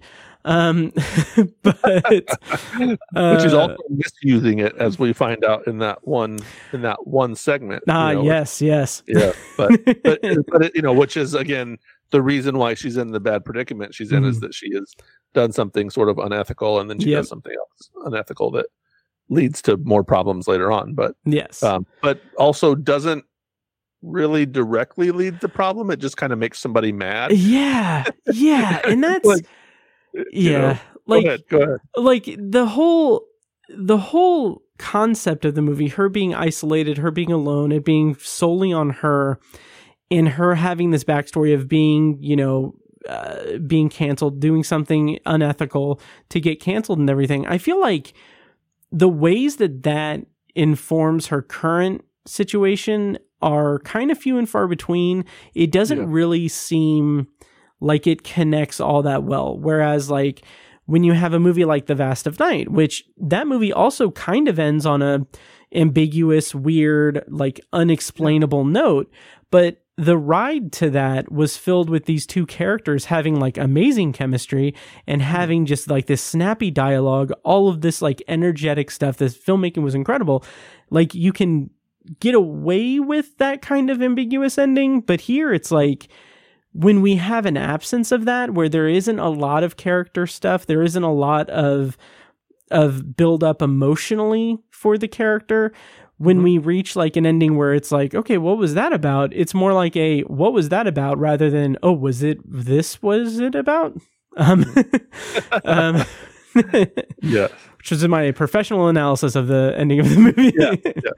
Well, I'm gonna just go ahead and give full credit to my girlfriend because she watched it with me, and we had a little bit of a discussion about it, and it seems very obvious that like after we started talking about it, that the larger, and again we'll get into this more in terms of the spoilers, but it ends up sort of being kind of that guilt that is kind of that unifying theme is the things that you do, the bad things that you do at different times kind of coming back to haunt you. And that's, and I was like, I was like, oh, she said that. I was like, yes, this, okay, I'm with you on this. But then she was like, but it still just didn't go anywhere. And that's just the whole problem with this movie is that it has these couple of different themes of what it could be. And then what it ends up being is admirable in some ways, but also doesn't feel fully explored. Right. And it's, and I don't know how to, I couldn't, it'd be easy for me to say, oh yes, change this scene and this scene to this.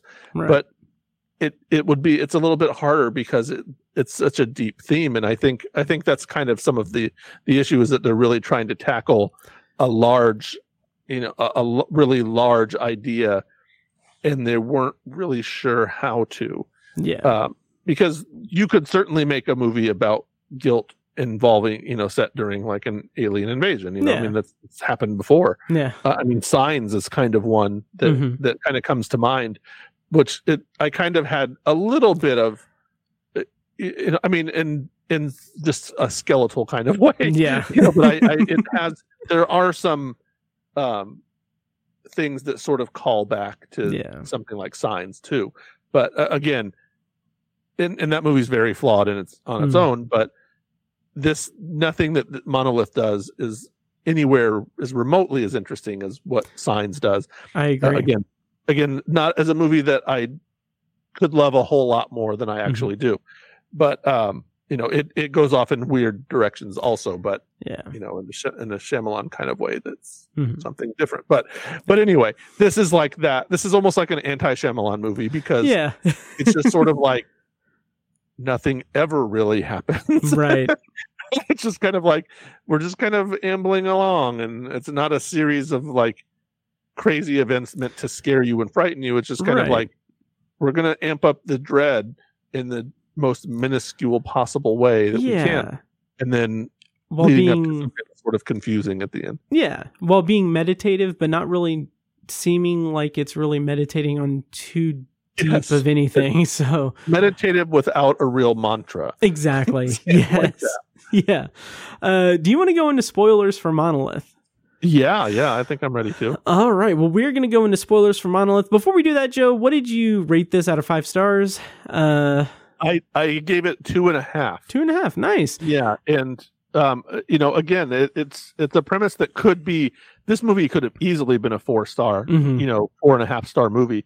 But it just kind of lacks a lot. It feels like it could use it. I think it needs somebody else to come in and to give a pass at the script before it got to be made. Yeah. Someone who is seasoned at making films of this type, because the pieces are kind of there. It's just I think the script just needed a little bit more work to take out a few things here, add a few other things there, and before it was really ready to be released to us.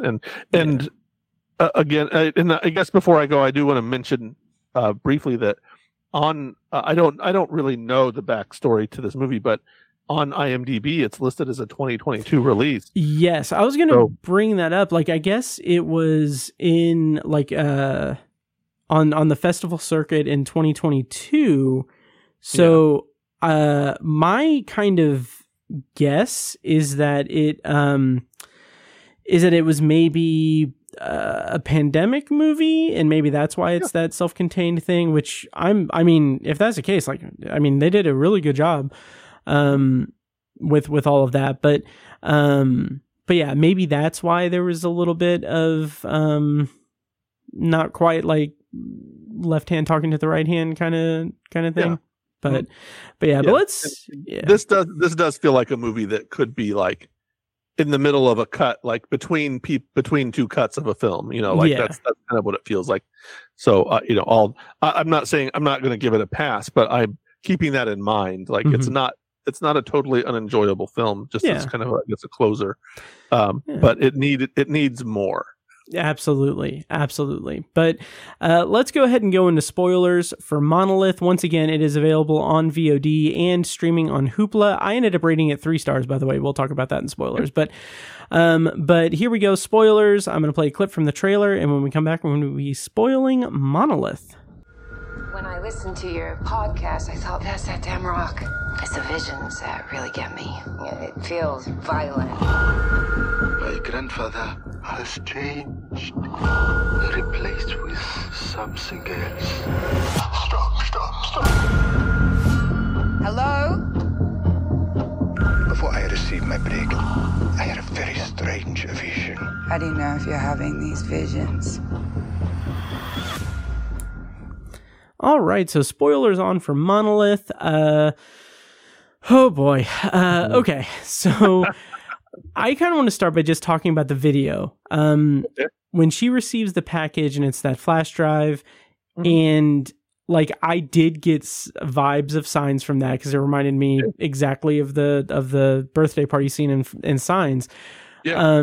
But it wasn't until like midway through that whole clip where I was like, oh, it's her. It's her childhood. And then like when that clicked together, I was just like, I wish this happened 20 minutes earlier because this is such an interesting reveal. Yeah. And then it goes into the whole thing with like the housekeeper was jealous or they stole it for, I don't even remember. It's kind of convoluted and it comes a little bit too late, but what did you make of that whole twist? And it was just, it just felt so tacked on. So again, I think we haven't done a great job of discussing these bricks. Like this, this black brick is the sort of talisman that people end up getting, and even as the movie goes along, they're just saying, she asks us like, well, where did it come from? She's like, I'm not really going to talk to you about it. It just seems like it was there. And the implication is that there was some sort of event where it arrives, but the first girl who talks about it doesn't want to discuss that for whatever reason. And we assume the trauma of it, right? With this character, with the interviewer or whatever her name happens to be, she literally like vomits it out of her body, which again, like it being inside of her body metaphorically, going back to the guilt metaphor, like it fits in that case, but also why, where did was this inside of her? and there's no logical reason for it to be there. Is it supposed to be her visions of it? Like, is that what's... because they talk about how there are... I don't know. They talk about how you have these visions and they're not real and it's, they're frightening and all these things. But then also it's like, why? And what? And this was the first thing I thought was, okay, that idea of this brick showing up, and also the way they say brick, like they're like, that's that brick, and it's like it feels like something that is going to be foreboding. It's like the ring. Like the ring is another thing it sort of evokes in some ways, and it's like that videotape, and it's like when you're watching it, it's like that videotape becomes foreboding and scary in some way, or the phone ringing, like in Scream, like the phone ringing became scary.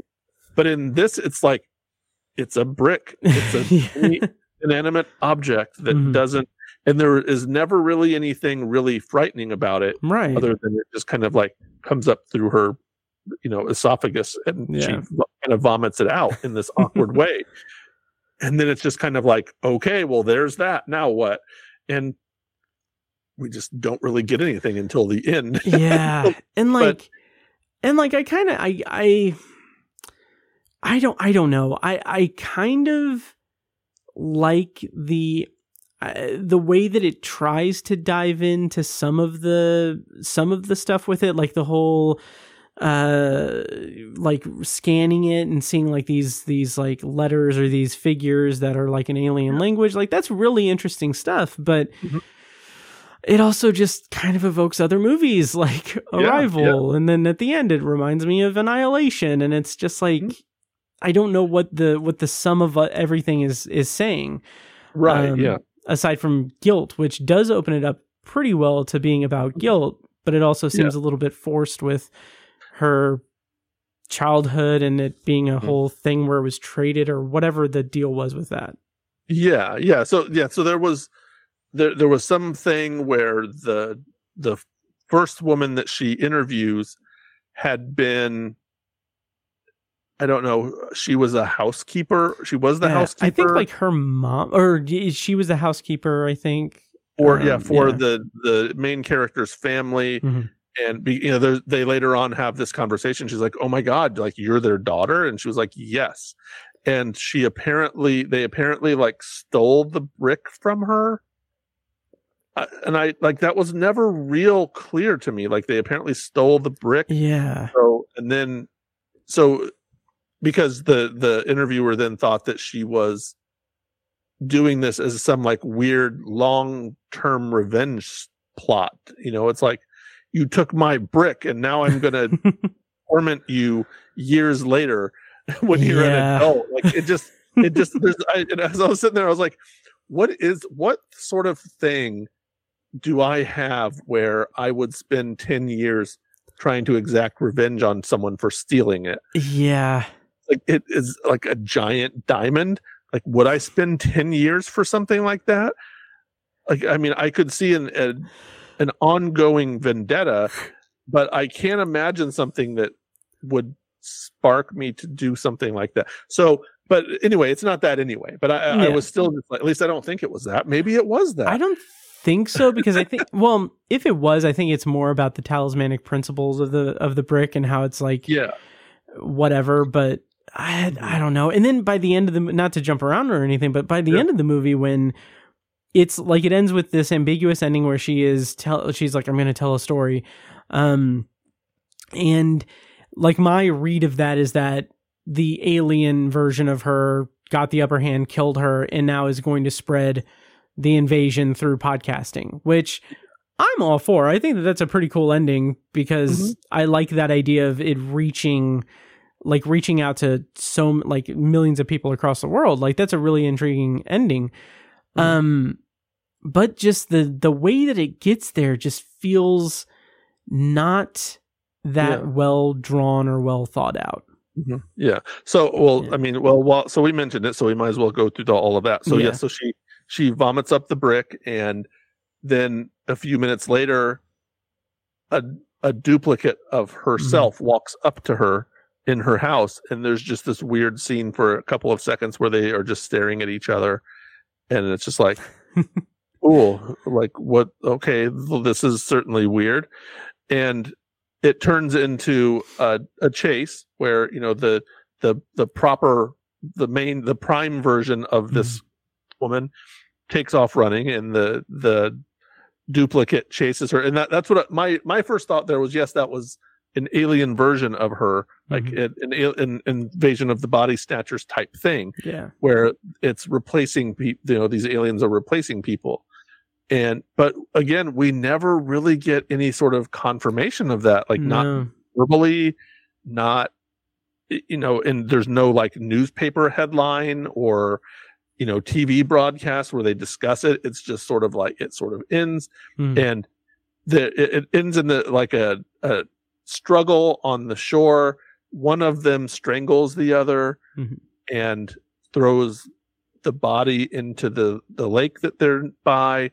And then she ambles back and starts this podcast again, which I didn't even necessarily take it as the alien one. I mean, that was my assumption because she like crushes this device with her bare hand. Yeah. The recording device she sits out, and that's kind of the thing that sparks it. She like turns on the recording device and slides it in between the two of them, and it's just like, what are you? And she picks it up and crushes it with her. It's like, like a recorder, like a phone. It was like the size of a cell phone. Like imagine her crushing an iPhone in her hands, like with one hand. Like, so you're like, oh, okay. So she has like superhuman strength also. But then later as they're struggling, she doesn't really seem to have superhuman strength. Yeah.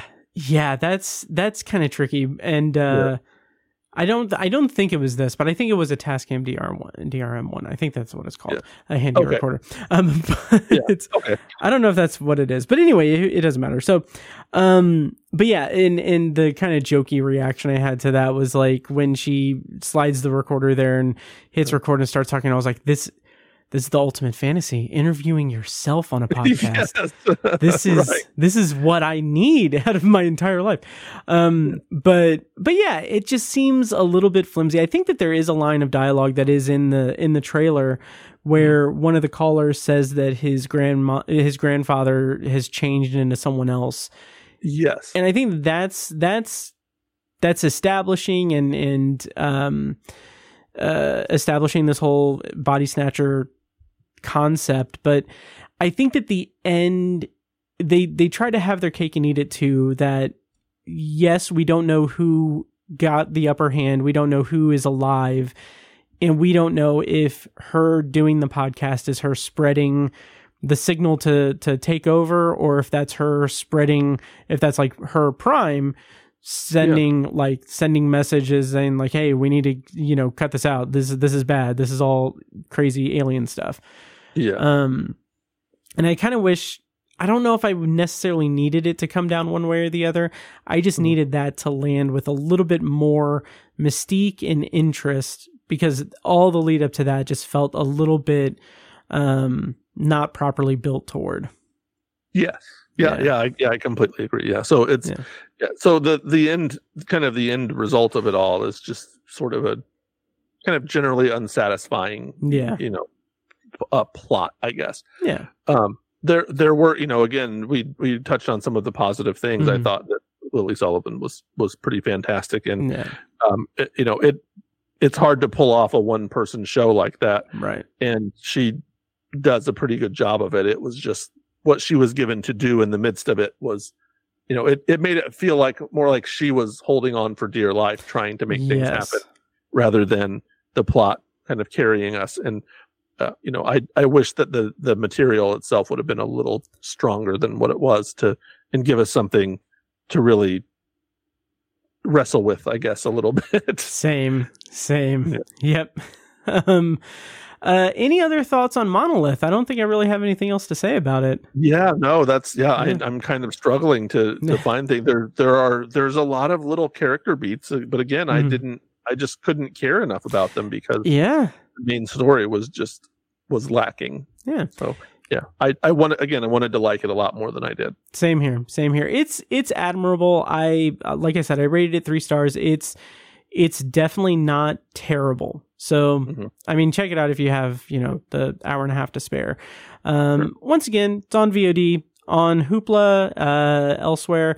That's our review of Monolith. And, Joe, do you want to just do a quick potpourri section, to round out the episode, or do you have time? Sure. Yeah. Okay. Yeah, we can do that. Okay, cool. Yeah. I will throw it to you. Is there anything that you've watched lately or anything that you're looking forward to, or anything that you've watched lately that you want to talk about? Yeah, I've watched just a few things recently. I watched Ordinary Angels a couple days ago. That's the new Hilary Swank and Alan Richson.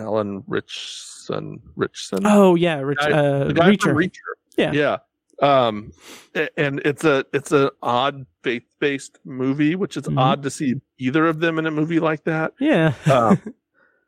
And it's I don't know, it was something. Sure. It's just, it was a regular weepy tearjerker kind of movie with a couple of scenes where it was just like, why don't you talk to Jesus anymore, Daddy? Oh, It was geez. just like there was a scene, like it's just like the movie goes along, and then every once in a while they're like, oh yes, let's trot out something about Jesus. And it's just like there's a scene where Nancy Travis actually plays Alan Richardson's. I don't want to keep saying his name wrong. So she plays his mom. She plays Reacher's mom. And there's this scene where it's and this is like literally what's happened. Like his wife died. His daughter has a terminal illness and is about to, like, if she doesn't get a liver transplant soon, she's going to die. And he's like recounting all of these things, like all of the things that make his life suck right now. And she's like, and Nancy Travis is the mom, just is like, don't you lose your faith now. And I'm like, where the hell did that come from? Number one, at this point, does he have any faith left at all? Like, he's, this is pretty grim. Yeah. And wow. And it just happens. And it's just like, again, it's almost just like they're like, oh yes, let's convert this into a faith-based movie. Alan Richardson, yeah, if I got his name right. It's just like, here's this, very normal movie. Let's just drop a scene in here and there. So that is one thing. It's just sort of I would call it a kind of interesting train wreck. Also, another guy who I have in my past interviewed, Drew Powell, another guy from Indiana, has a small role in this as well. Amy Acker from I don't know, she was in Buffy. And she's in Firefly and things like that. She has a small role.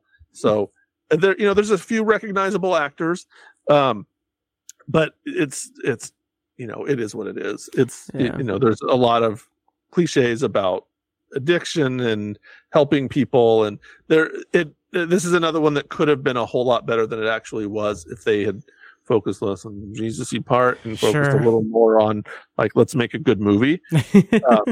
They could have made a pretty decent weepy tearjerker kind of, my daughter is dying of an incurable illness against all hope, kind of thing.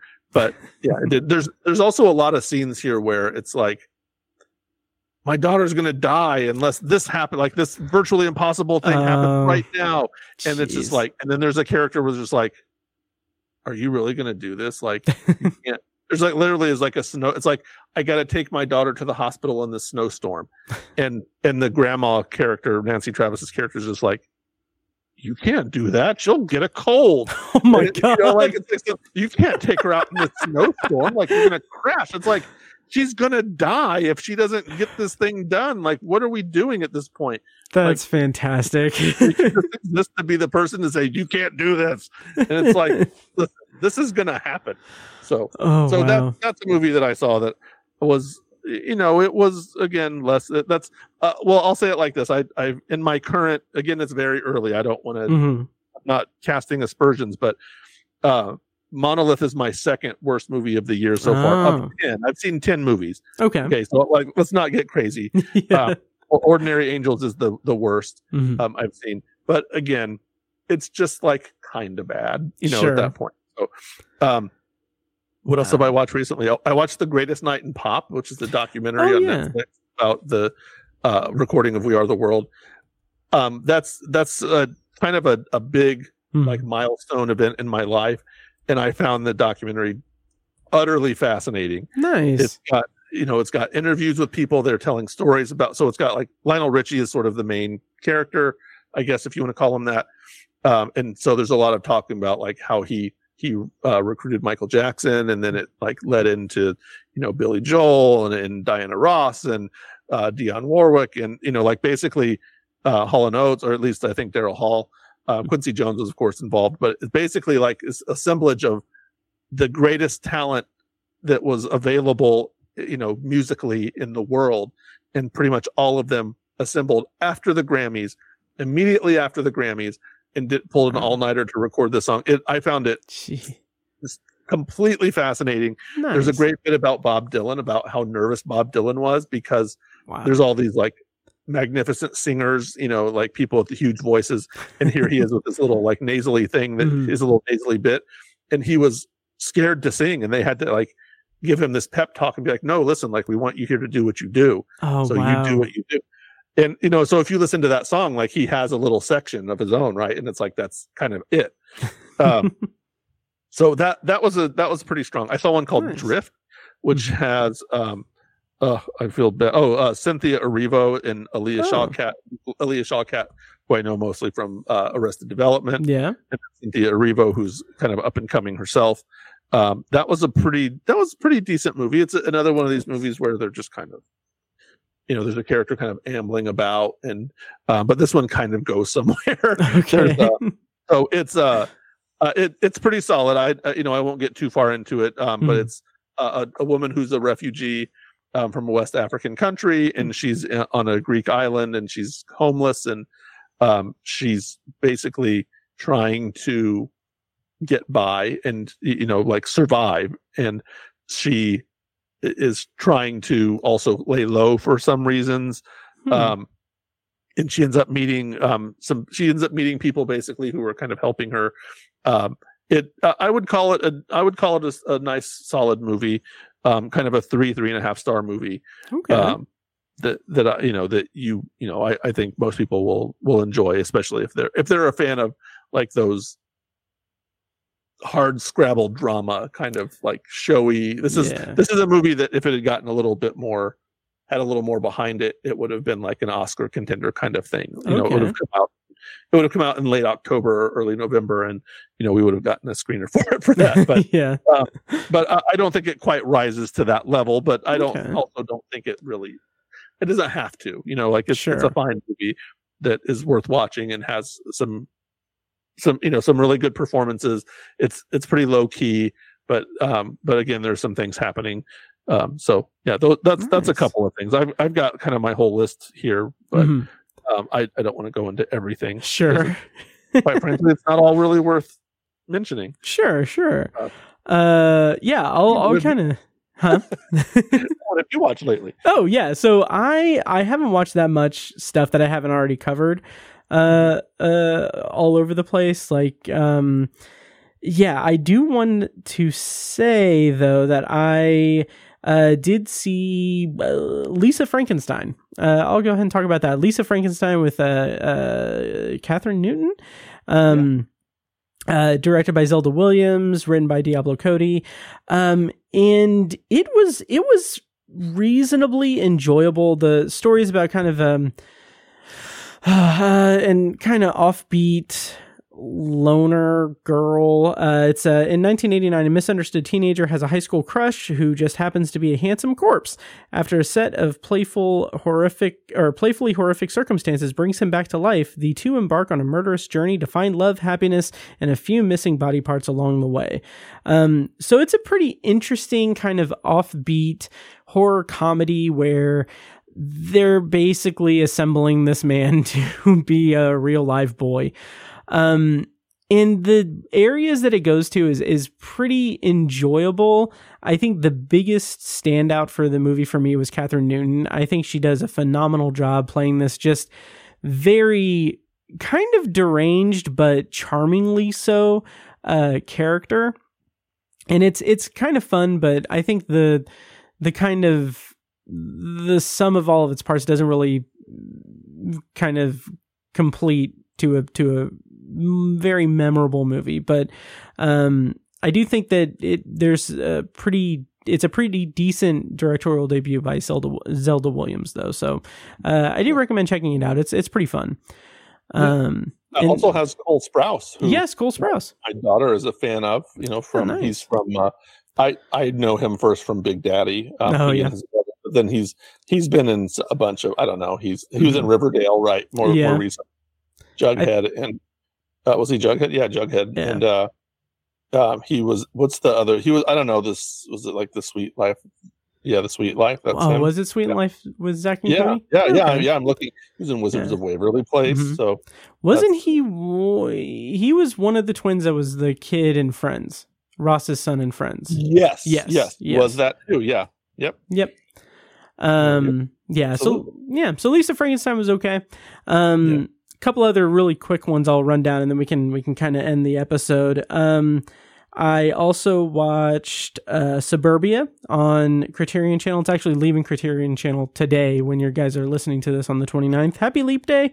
But Suburbia, it's 1996, Richard Linklater, kind of slacker comedy, coming of age comedy. It's kind of like basically just a meld of Slacker and Dazed and Confused, but not as good as either for me.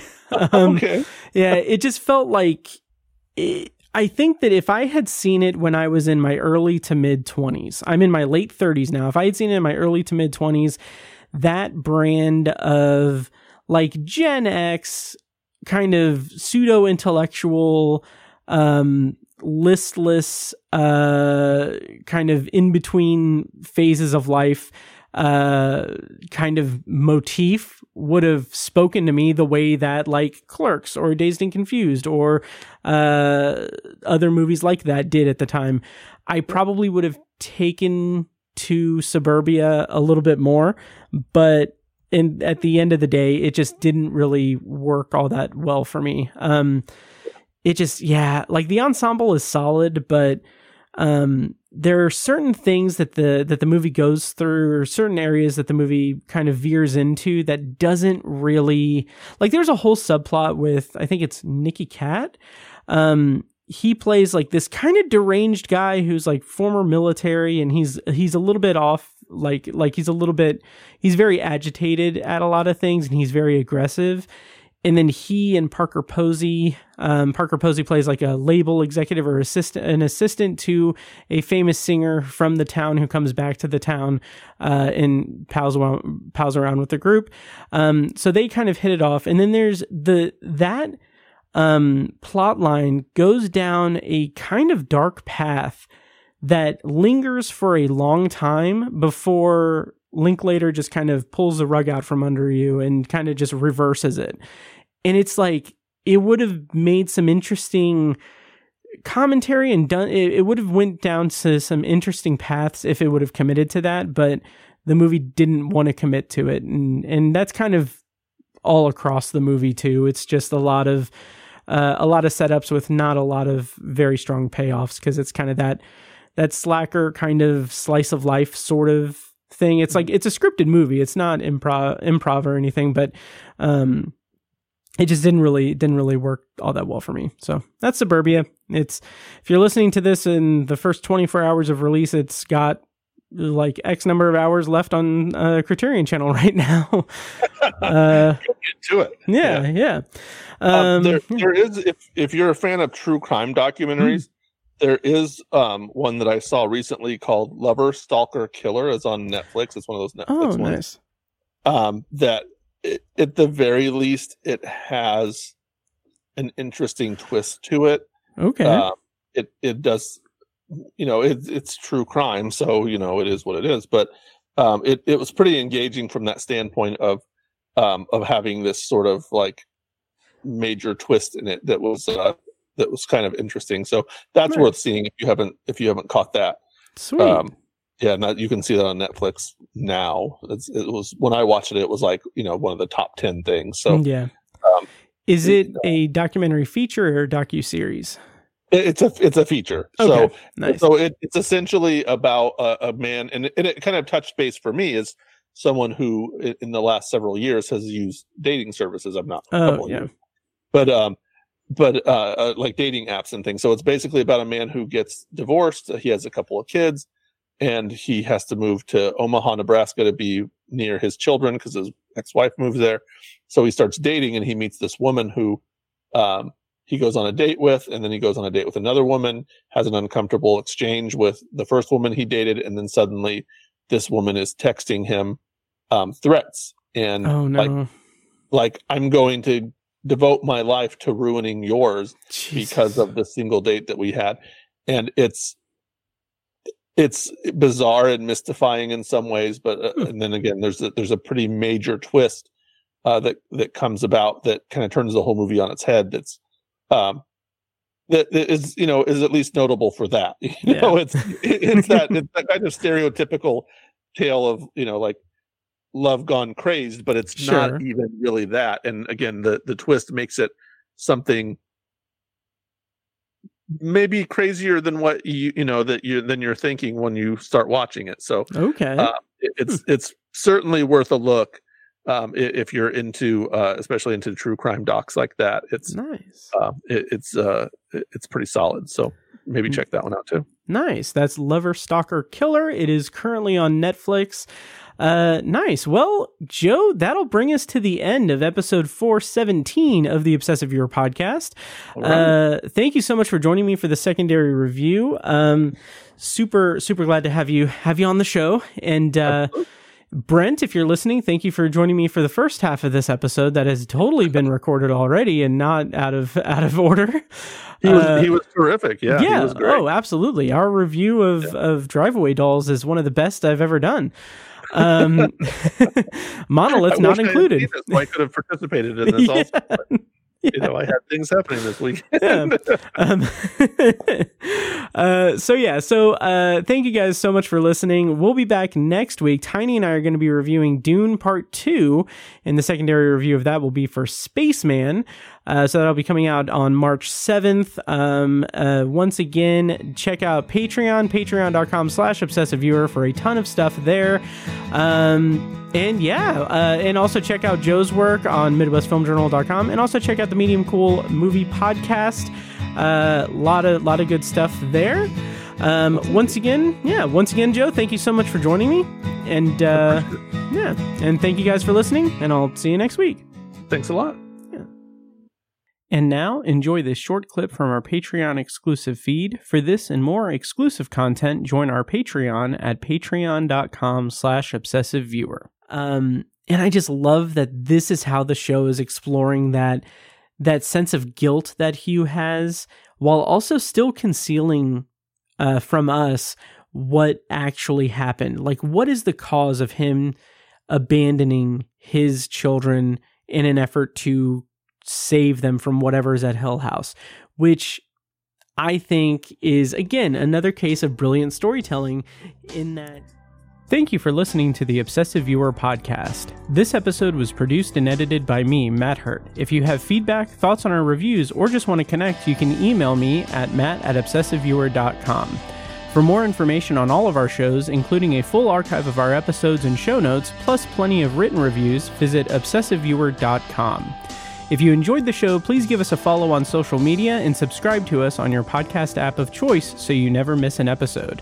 Also, consider rating and reviewing the show on Apple Podcasts, Spotify, and Audible to help increase our visibility and help grow our community. If you want to support the show and help keep us going while getting early access to new episodes as well as a steady stream of exclusive content, you can join our Patreon at patreon.com/obsessiveviewer. Our theme song is A Little Mad Sometimes by As Good As It Gets. For more of their music, check them out on Spotify and at asgoodasitgetsmusic.com. Thank you so much for listening, and we'll see you in the next episode.